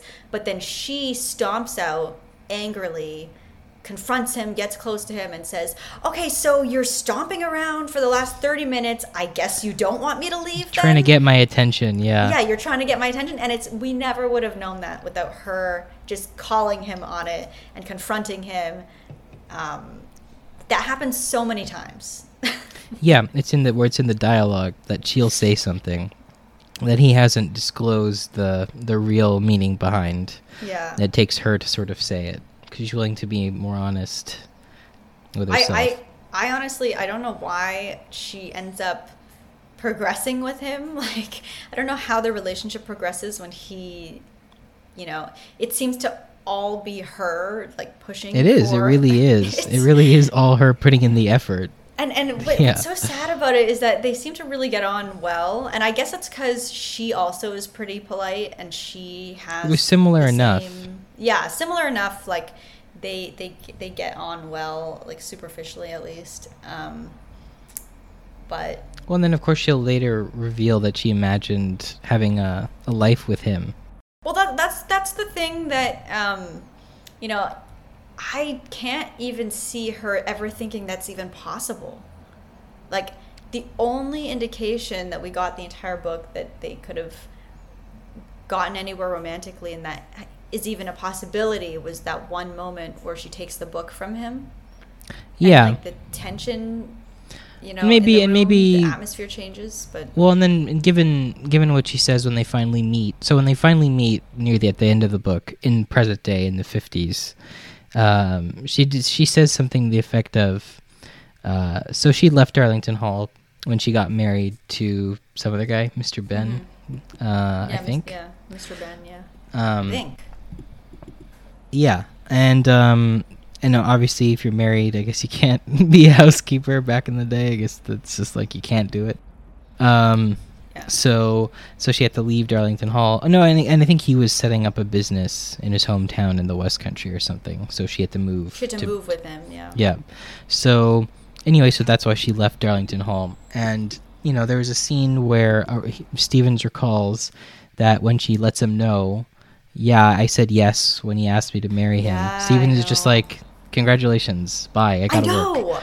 I know. And then she's clearly she wants more. Yeah, she's clearly sort of distraught that, after 14 years or however long, after so many years working in this house, that's all you're going to say, just congratulations, bye. And then, of course, he says, Miss Kenton, I'm extremely busy. Yeah, the classic line. So, the fact the fact that she cared enough to be like, that's all you're going to say. And then when they meet finally, she says, when I married... She thinks about the life... Well, she says, when I married Mr. Ben, at first I sort of thought, oh, I'll be back soon. This is just another ruse to annoy Mr. Stevens. Yet another one, I think she said. Yeah. So, if that's I know, true... You really get a sense through so few but such precise dialogue. You really get a sense of how she views him in those moments. Well, I don't know. Does that, taking up this evidence together, does that mean that she eventually sort of had feelings for Mr. Stevens in the way that we can assume that he does for her? She said, I thought about a life that I would have with you. Yeah. She outright says it. She finally acknowledges something that's never been acknowledged in all that time, which I think is why I think that's why breaks in the next paragraph. I think it's she fully just said it finally. Yep. That was possible, and I think that was what was so devastating for him. Well, I think that's partially why she keeps at it. She keeps banging her head against the wall, so to speak. But I guess my question is, why does she have feelings for him? Because somebody who is this obstinate is a lost cause. Anyone can see that. I guess she couldn't. Yeah. Or maybe she could, and you can't control this stuff. She didn't sit down rationally and decide. Does this mean Stevens is a virgin? Wow, now that's the question, isn't it? That's so, that's what we'll find out in young Stevens. We'll definitely find that out. I guess that I guess he wasn't born a butler. No. It's hard to even imagine him. He came out as a baby in a suit with a tray with port on it. Handed it to the doctor. But I think another thing that is so tragic about this, though, is that I really got the sense that it couldn't have ended up any other way. Well, no, because he's not there. He's not ready. Yeah, there's a sense of possibility, but it's never a real possibility. It's this is what you could have done if you had been different. If he was a different person, back then. Essentially. Yeah, if you had chosen if you had gone in a different, I don't know, if the crossroads of your life you had done something differently 50 years ago, or 30 years ago or whatever. Exactly. He was always kind of doomed. Once he decided that, the whole butler thing is his whole life. Yeah, it's to be with Miss Kenton, he would have had to trash all of his values. And he would not even really. He would have had to give a bit of ground. Okay, a bit, but he wasn't willing to do that. Even. But the thing is, the thing that he finds the most annoying, the most unprofessional, is when people run away together who are employed under a house, who are not taking their job seriously enough. He would kind of become that if he did that. He wouldn't be willing to do that. According to his own code, his own. Yeah, he would have to give in to his personal self over the professional self, and his whole that life just goes against him. Doing the exact opposite. And that's why I feel it's kind of inevitable what happens. It's just so painful because it's so counterintuitive to what would make him happy. But what's the tragedy he had so many chances, and he rejected them all. And usually the hard part is getting the other person to be into you and willing to do this with you. She would have been. It was all him. It was him who kind of sabotaged that entirely. So I think so. You mentioned, I completely agree. I think that's the tragedy of it. It's his commitment to his own values that essentially prevents him from having a life with someone else, essentially. And you know what else though is that I'm sure that what he would have loved, what would have been happy for him, is if she had just never left. They had never become a couple, but they had just stayed kind of platonically growing old together under the house of a great man or whatever. That would have been the best case scenario for him. I think you're right. But I totally respect that. That's not enough. That's not enough for a person. That's not enough for her to be second to, being in service to Lord Darlington. Like, that's not a life. And she was not okay with that, even though, that was like a sad decision for both of them. It's good that she didn't do it. Oh, I agree completely. I think that, so we were mentioning sort of like the, when they meet, sort of their final exchanges that they have at the bus stop. And I think that there's an important moment there where I think you might make the case, well, you actually brought it up, that maybe for the first time in the book, the narration is actually pretty frank and honest about his emotions. The when only he says, moment, yeah. Why should I not admit it? That at that moment, my heart was breaking. When she talks about how she imagined a life with him, and you could almost you could possibly say that the next sort of exchange they have is another moment of maybe not honesty, but sincerity, and or at least warmth. When he says, when Miss Kenton says, well, she's Mrs. Ben at this point, I suppose, because he's married that guy. She's saying, they've had their ups and downs in their marriage. She didn't really love him at first, and they've had their spot of troubles, and she's like, we're nearing the end of our lives, and she's feeling kind of somewhat melancholy about this. And then he says, he says something, I might as well read it. I think this is an important passage, so I'll read it. So she says, how this is after Miss Kenton says, like, she regrets she looks back and regrets that they could not have had a life together, among other things. And Stevens, when he replies to her, he says, "You're very correct, Mrs. Ben. As you would say, it is too late to turn back the clock. Indeed, I would not be able to rest if I thought such ideas were the cause of unhappiness for you and your husband. We must each of us, as you point out, be grateful for what we do have. And from what you tell me, Mrs. Ben, you have reason to be contented. In fact, I would venture, what with Mr. Ben retiring and with grandchildren on the way, that you and Mr. Ben have some extremely happy years before you. You really mustn't let any more foolish ideas come between yourself and the happiness you deserve. Of course, you're right, Mr. Stevens. You're so kind." That's her talking. Mrs. Ben, that appears to be the bus coming now. The bus arrives. And then, just as she's getting on the bus, they have a final exchange where he says, "Now, Mrs. Ben, you must take good care of yourself. Many say retirement is the best part of life for a married couple. You must do all you can to make these years happy ones for yourself and your husband. We may never meet again, Mrs. Ben, so I would ask you to take good heed of what I'm saying." So it's almost like those last few exchanges, he finally allows himself some warmth, some human connection, which he hadn't really done before. That was such an act of generosity for him, because he kind of realizes the full extent of what he missed out on, and yet he still finally found it in his heart to put himself second to her needs. Like, that was to finally be there emotionally for her, which he'd never done before. When he said, oh, the happiness that you deserve, it was like, oh my God, that was so sad. Is that the moment you cried? So sad. I think it must have been. Oh, actually no, but I think I also probably cried I cried at the, oh my God, his exchange with the butler, where he finally realizes that his life has been in service to this wasteful, where at least Lord Darlington made his own mistakes.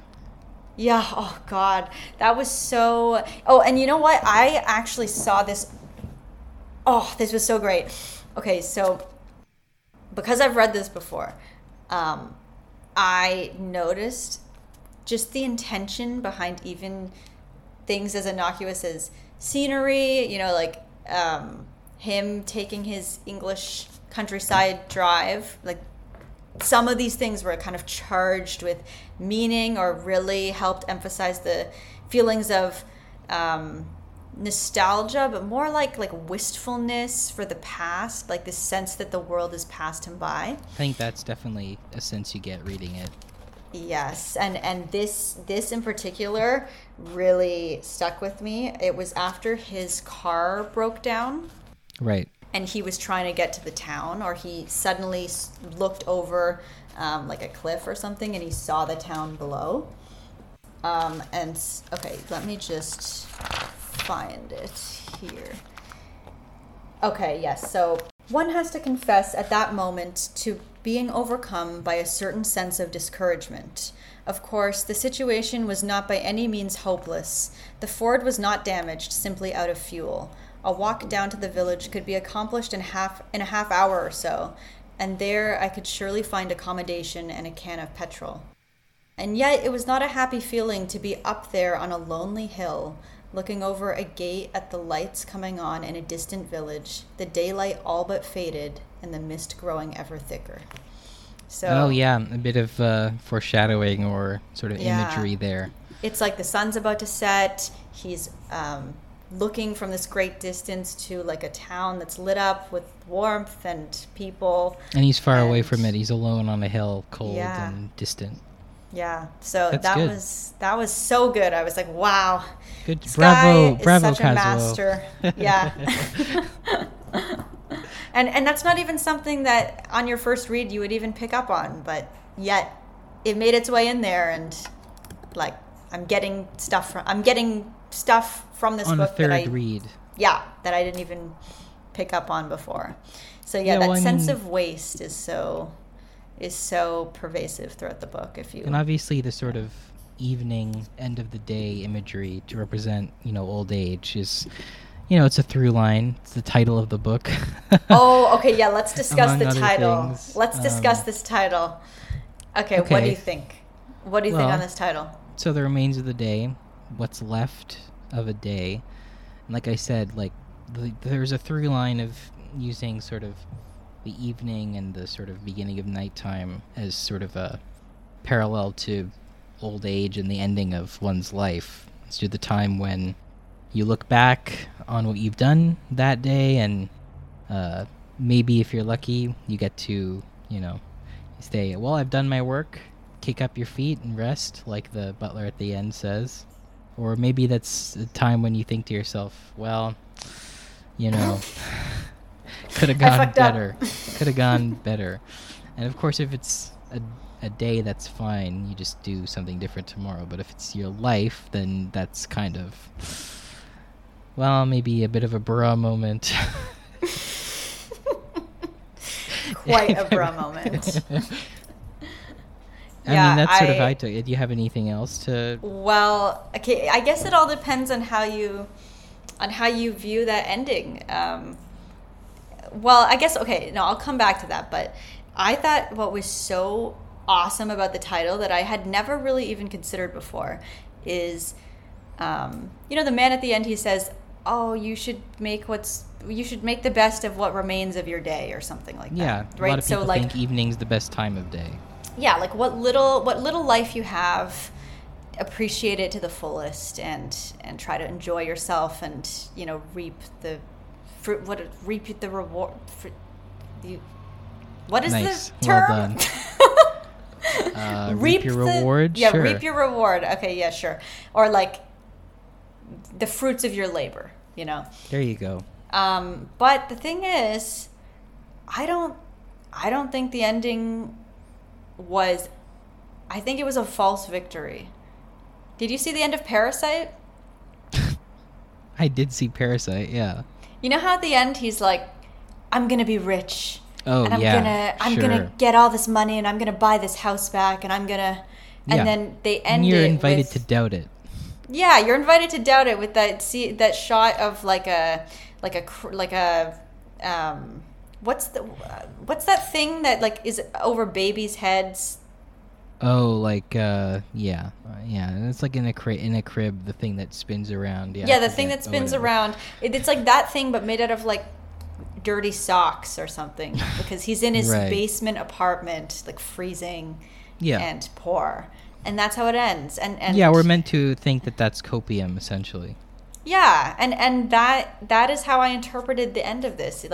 He ends on this false sense of hope of, I'm going to finally master banter, and I'm going to go back, and I'm going to be even better of a butler to my new employer. Yeah, well, and the fact that that's how he's conceiving it Yeah. already makes you think that, yeah, I mean, there's, I suppose that what you could say is like he doesn't have any other ends, any other sort of aims, that he might apply any lessons he might learn to. It's too late for anything to, he can't have a romantic relationship with anyone, that ship sailed. He can't reconcile with his family, like he doesn't have any family, and he never reconciled with his father. All he has left is being a butler. And I suppose the fact, you might say even then, it's never too late to form connections with other people. They don't have to be family or romantic. He could make friends, for instance. He maybe had a chance with the other butler on the pier when he notices that, like a crowd of people who he thought were close friends at first, but then listening to their conversation realized they were strangers, but they were already, talking with each other so easily. Yeah, I guess that possibility is open to him. Maybe. But I don't think it is. I think it's this. If he's going to spend the rest of his life, It's this distance from them, though, of like Darlington how Hall. how could they become so close in so short a time, and they're doing it through banter, which I haven't mastered yet, and he can't understand it. It's like trying to reduce it to a science, his like witticisms and all this. Well, it's the same way he trained himself to do everything else he had to be a butler. Like he practiced, getting his voice and his, way of speaking to be perfect. He practiced, but those memorizing are things that every room in the hall. Those are things that don't come naturally, though. The socializing with people, connecting with people, like quickly, like those are like natural social abilities. But for Stevens, that's all he knows. So he has to think of everything that way. Yeah, so that was so sad, but it was also a perfect way to contain a story from this character's perspective. Like, this is the most Stevens way it could possibly end, Yeah, like he's fairly he's somewhat optimistic about maybe he's able to turn some corners in his life. But the way he conceives of it is he'll be able to provide better banter for Mr. Faraday. Well, that's the red flag. That's how it's not, the author's intention is not, for you to think, oh, his life is being saved in this moment. And because I can't even imagine what a genuine turning the corner might be for him. Like, I can't, he can't even imagine. No, but it's not even possible. That's the point, I guess, is that it really is too late, not just because he can't do anything because he's old, but just this is who he is as a person now, and he's too set in his ways also. Yeah, the time to turn back was a long time I think both. ago. I think they're both correct. Not only is he's too much, he's gone too far, you might say, into building himself into this trap of, this trap of his own values and persona. And there's also there is no way, like there are no people, like all the close relationships that could have been close, right? Yeah. They're gone. He can't do anything about that. Yeah. So it's both of those things together. Right? That's why I think I agree. I mean, we're invited to doubt just how much change will actually come about because of this. So this is why I thought that the title was so awesome, because The Remains of the Day, it's deceptively simple, or it kind of seems like it's implying, oh, make the most of what remains of your day. But really, I think it's more, trying to, elicit this sense of waste. The remains of the day. It's like you think of ashes and that's good. Something dead, It's good. It's good double meaning. Yeah, so this is ultimately the story of a guy looking back on his life and on the corpse of his life. The corpse of his life, oh God.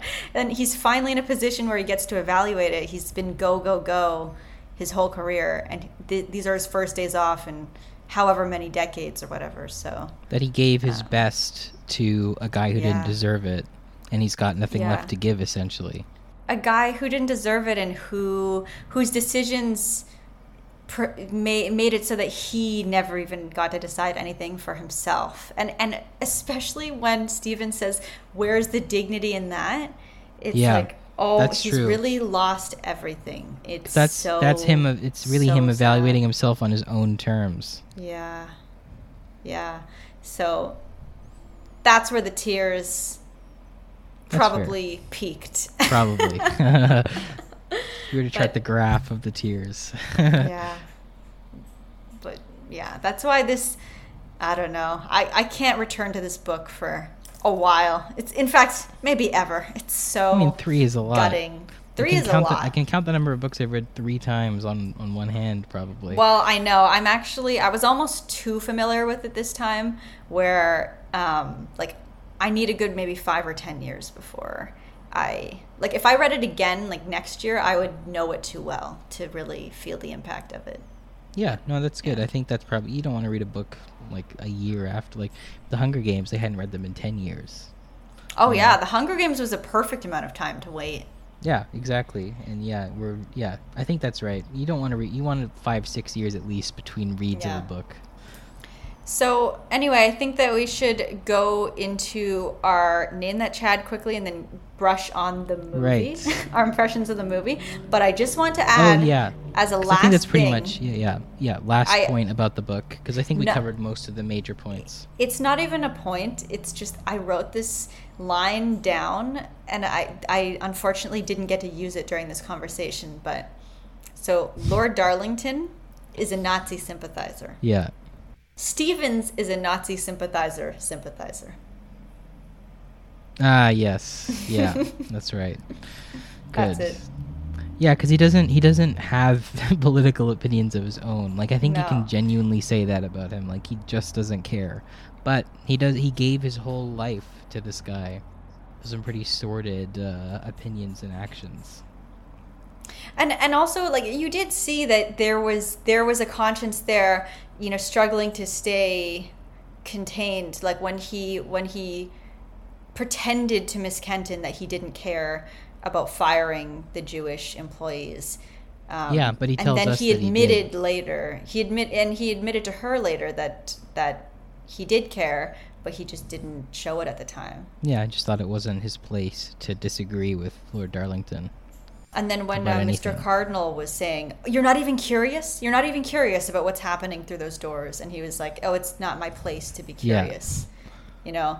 Maybe he was a bit too far gone by that point, but clearly it was distressing to him on some level because his recollections were filled with self-deception and defense mechanisms and all this stuff. So that's good. So that line you used, if you were writing a paper about it, that's what you would write. Exactly. I was like, when can I ever use this again? It's never going to be useful. Desperately trying to find an occasion to read the tiger story. I was like, I need to shoehorn this in somehow. That was maybe my only one. Segue. I bolded it in my notes. But I think I have to say this. This is going to be so, and then it would have been even better if it had occurred naturally. It would have been so awesome, but no. You're like, Lee, we really did it this time. This is a good sentence we just wrote. Yeah, exactly. Okay, so that's basically the book, and now we'll do our classic segment, our Name That Chad segment. I feel like we could have done more on the introduction of new information, how insidiously it kind of builds on top of what we last learned, but that's it. I just said it. That's the whole point, I guess. The way that the information is presented in this being, very expertly built in a way that you don't really get the full picture till the end, but you get these hints of it throughout. That's it. So that's all there is to say. So we're going to do Name That Chad now. Yep.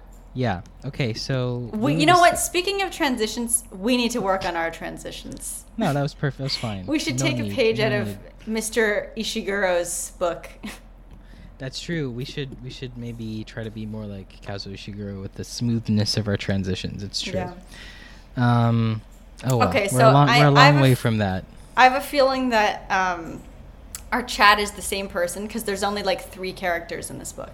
Okay, so we were discussing this earlier, and I said to you, this was when I was only about halfway through, to be fair.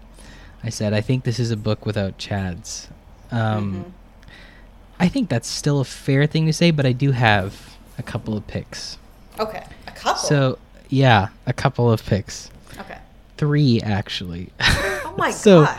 I did a real 180 from none to 3. So the first one might not count. Okay. Because he might not be real. It is, of course, the butler from the Tiger Story. Okay, now I understand what happened. I'm not. But he might not be real. So yeah, he might not count. Real. So if he's real, he is the biggest Chad, and it's not even close. But so pick number 2 is Dr. Carlyle. Oh yeah, actually yes. Dr. Carlyle is a Chad. I think the way he handled the situation, you know, he had a good sense of humor, but he wasn't mean or cruel to Stevens in the way he might have been. Oh yeah, he let him keep his dignity, in fact. And he then did. Later on, when Stevens was like, I wasn't trying to mislead anyone, he was like, oh no, good chap, like I understand what happened. Yeah. Well, I think I understand what happened. Like, yeah, he's like, hey, you know, if you got mistaken for a lord, like, why wouldn't you play into it? He's like, of course these people would think that of you. Don't worry. Yeah, he's like, he's a good guy, you know, from what we see of him. He's very good-natured and doesn't take advantage of an opportunity to be a jerk. So I think that's Chad behavior. Yep. I am behind that for sure. And then my third pick, which I assume is yours, is Reginald Cardinal. What? Oh no! That's not my pick. Is yours Miss Kenton? Yeah, that's mine's fair. Miss Kenton. Actually, I picked my Chad midway through, but I did think Cardinal was pretty Chadly when he was standing up for what was right, and then he was later killed in Belgium. So that's true. I mean, this guy's a war hero. He at one point he takes Stevens aside, you know, and he's like, he basically like, can't you see, like, Lord Darlington, he's like being taken advantage of by these terrible people, like, you know, he's being played for a fool, like, you know, and he's like, I care about him, he's my godfather. So he's not even like, you know, he's like, he does it for noble reasons, like, you know, he's genuinely upset that someone he cares about is going down such a dark path, and he's you know, pretty nice to Stevens overall. He's like, we're friends, aren't we? And he's like, I order you to sit down. But then, like, Stevens gave him nothing. He gave him really nothing. Yeah, well, of course he didn't. Yeah. But yeah, so I think Miss Kenton is a very fair pick as well. I don't think I have any qualms with her being. I guess it's just that she doesn't do anything obviously Chad-like in the sense of there's no moment to shine. She's more sort of a decent person. Exactly. Well, I think I picked her as the Chad because I just wanted to kind of reward her for, you know, she is his voice of reason in a way, or his conscience in a way. She urges him to not pretend and to live and to be honest with himself and to feel his true feelings. And it's not her fault that he does not heed that warning. So it's true, and ultimately, there's nothing more Chadly than being there for people you care about. So and like she stuck by her values, even though she also admits her weaknesses. She couldn't leave on principle because Lord Darlington fired her girls, but she still felt that it was extremely wrong, and she acknowledged that she was being like somewhat hypocritical by not being able to leave, but she also had no feasible way to make a living without doing it. Like, I just admire someone who can honest. Admit that about herself, but she also reacts in a way that is true to herself, and, you know. that was good about her. And also, she's kind of a victim of Stephen's choices as well, because if they could have both been happy with each other. They wanted the other.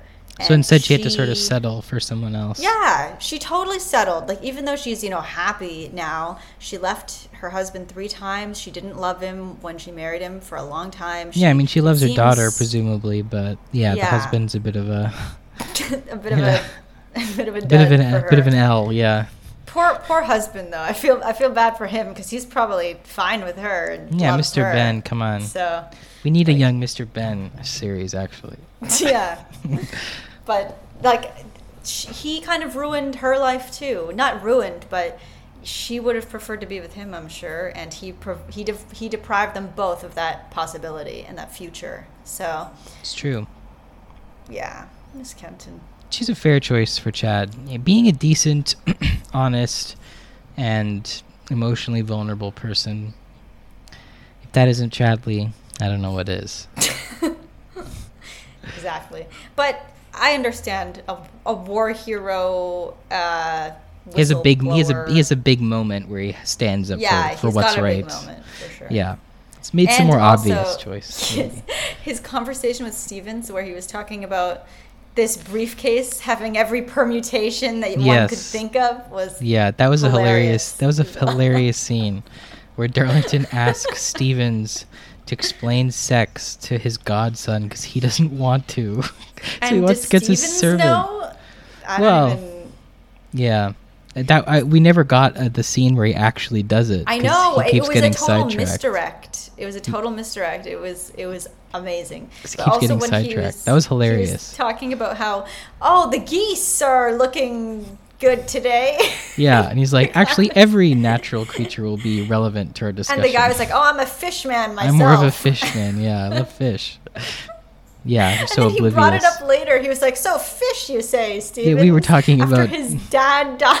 Yeah, he was like, we were talking about nature, the glories of nature, as you put it. Yeah. That whole bit was very funny. You know what? I'm behind Mr. Reginald Cardinal now. Cardinal. Yeah. Yeah, he's a good pick. Yeah, he's a good pick. He's a solid pick. If the tiger guy is real, then he is the top, Chad. Fine. I agree with that, I guess. Yeah.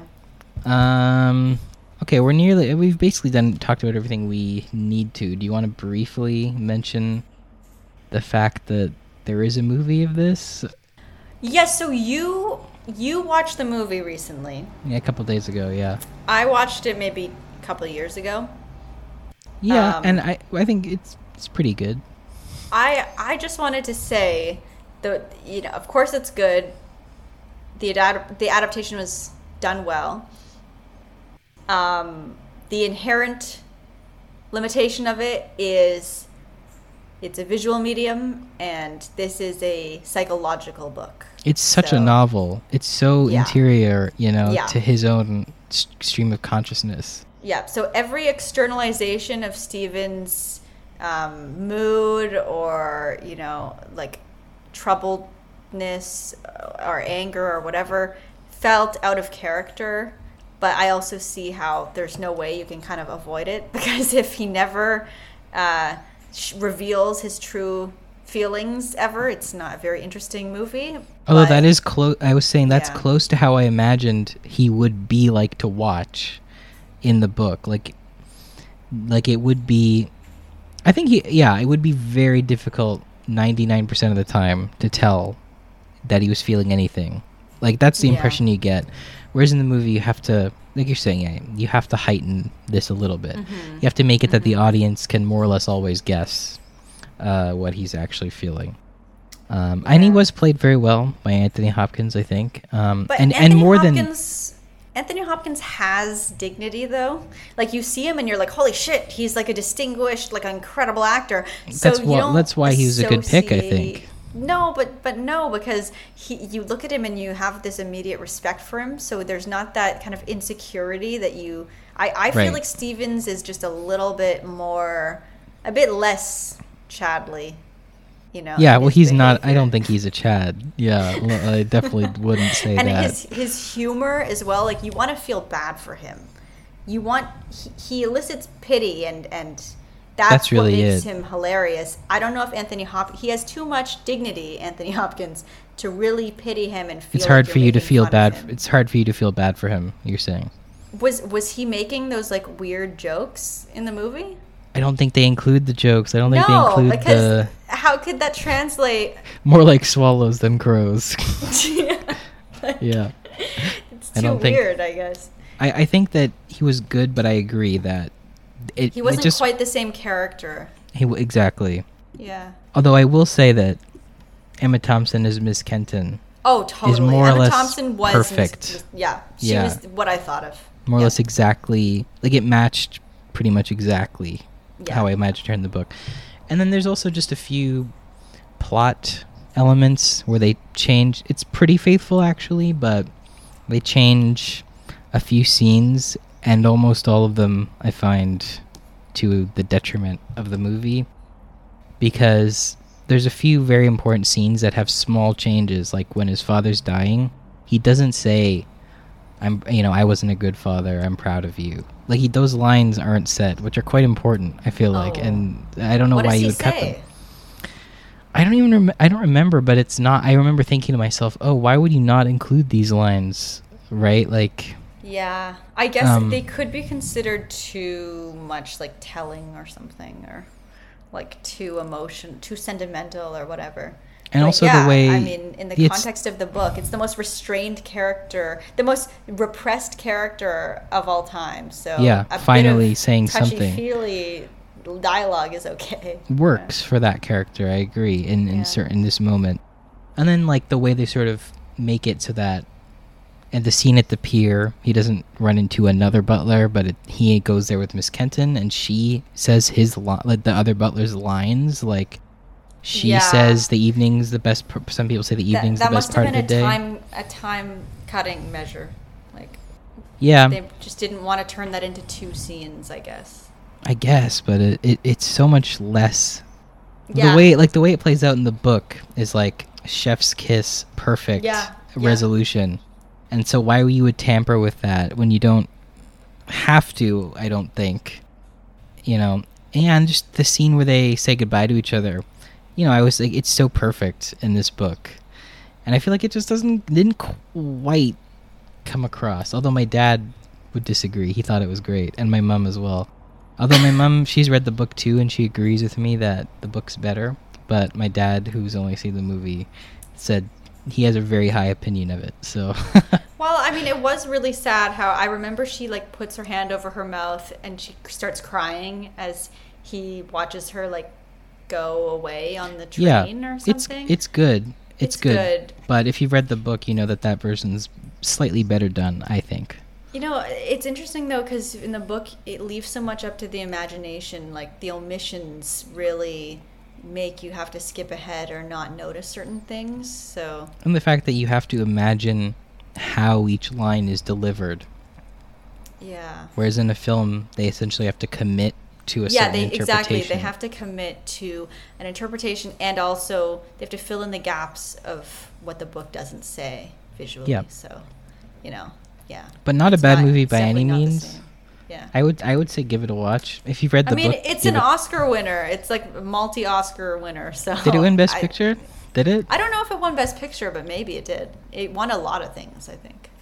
He didn't win though, did he? He won for Silence of the Lambs, didn't he? Wasn't that his first? I don't know. But yeah, he it's won good. anything. It's a good But movie. yeah, check it out.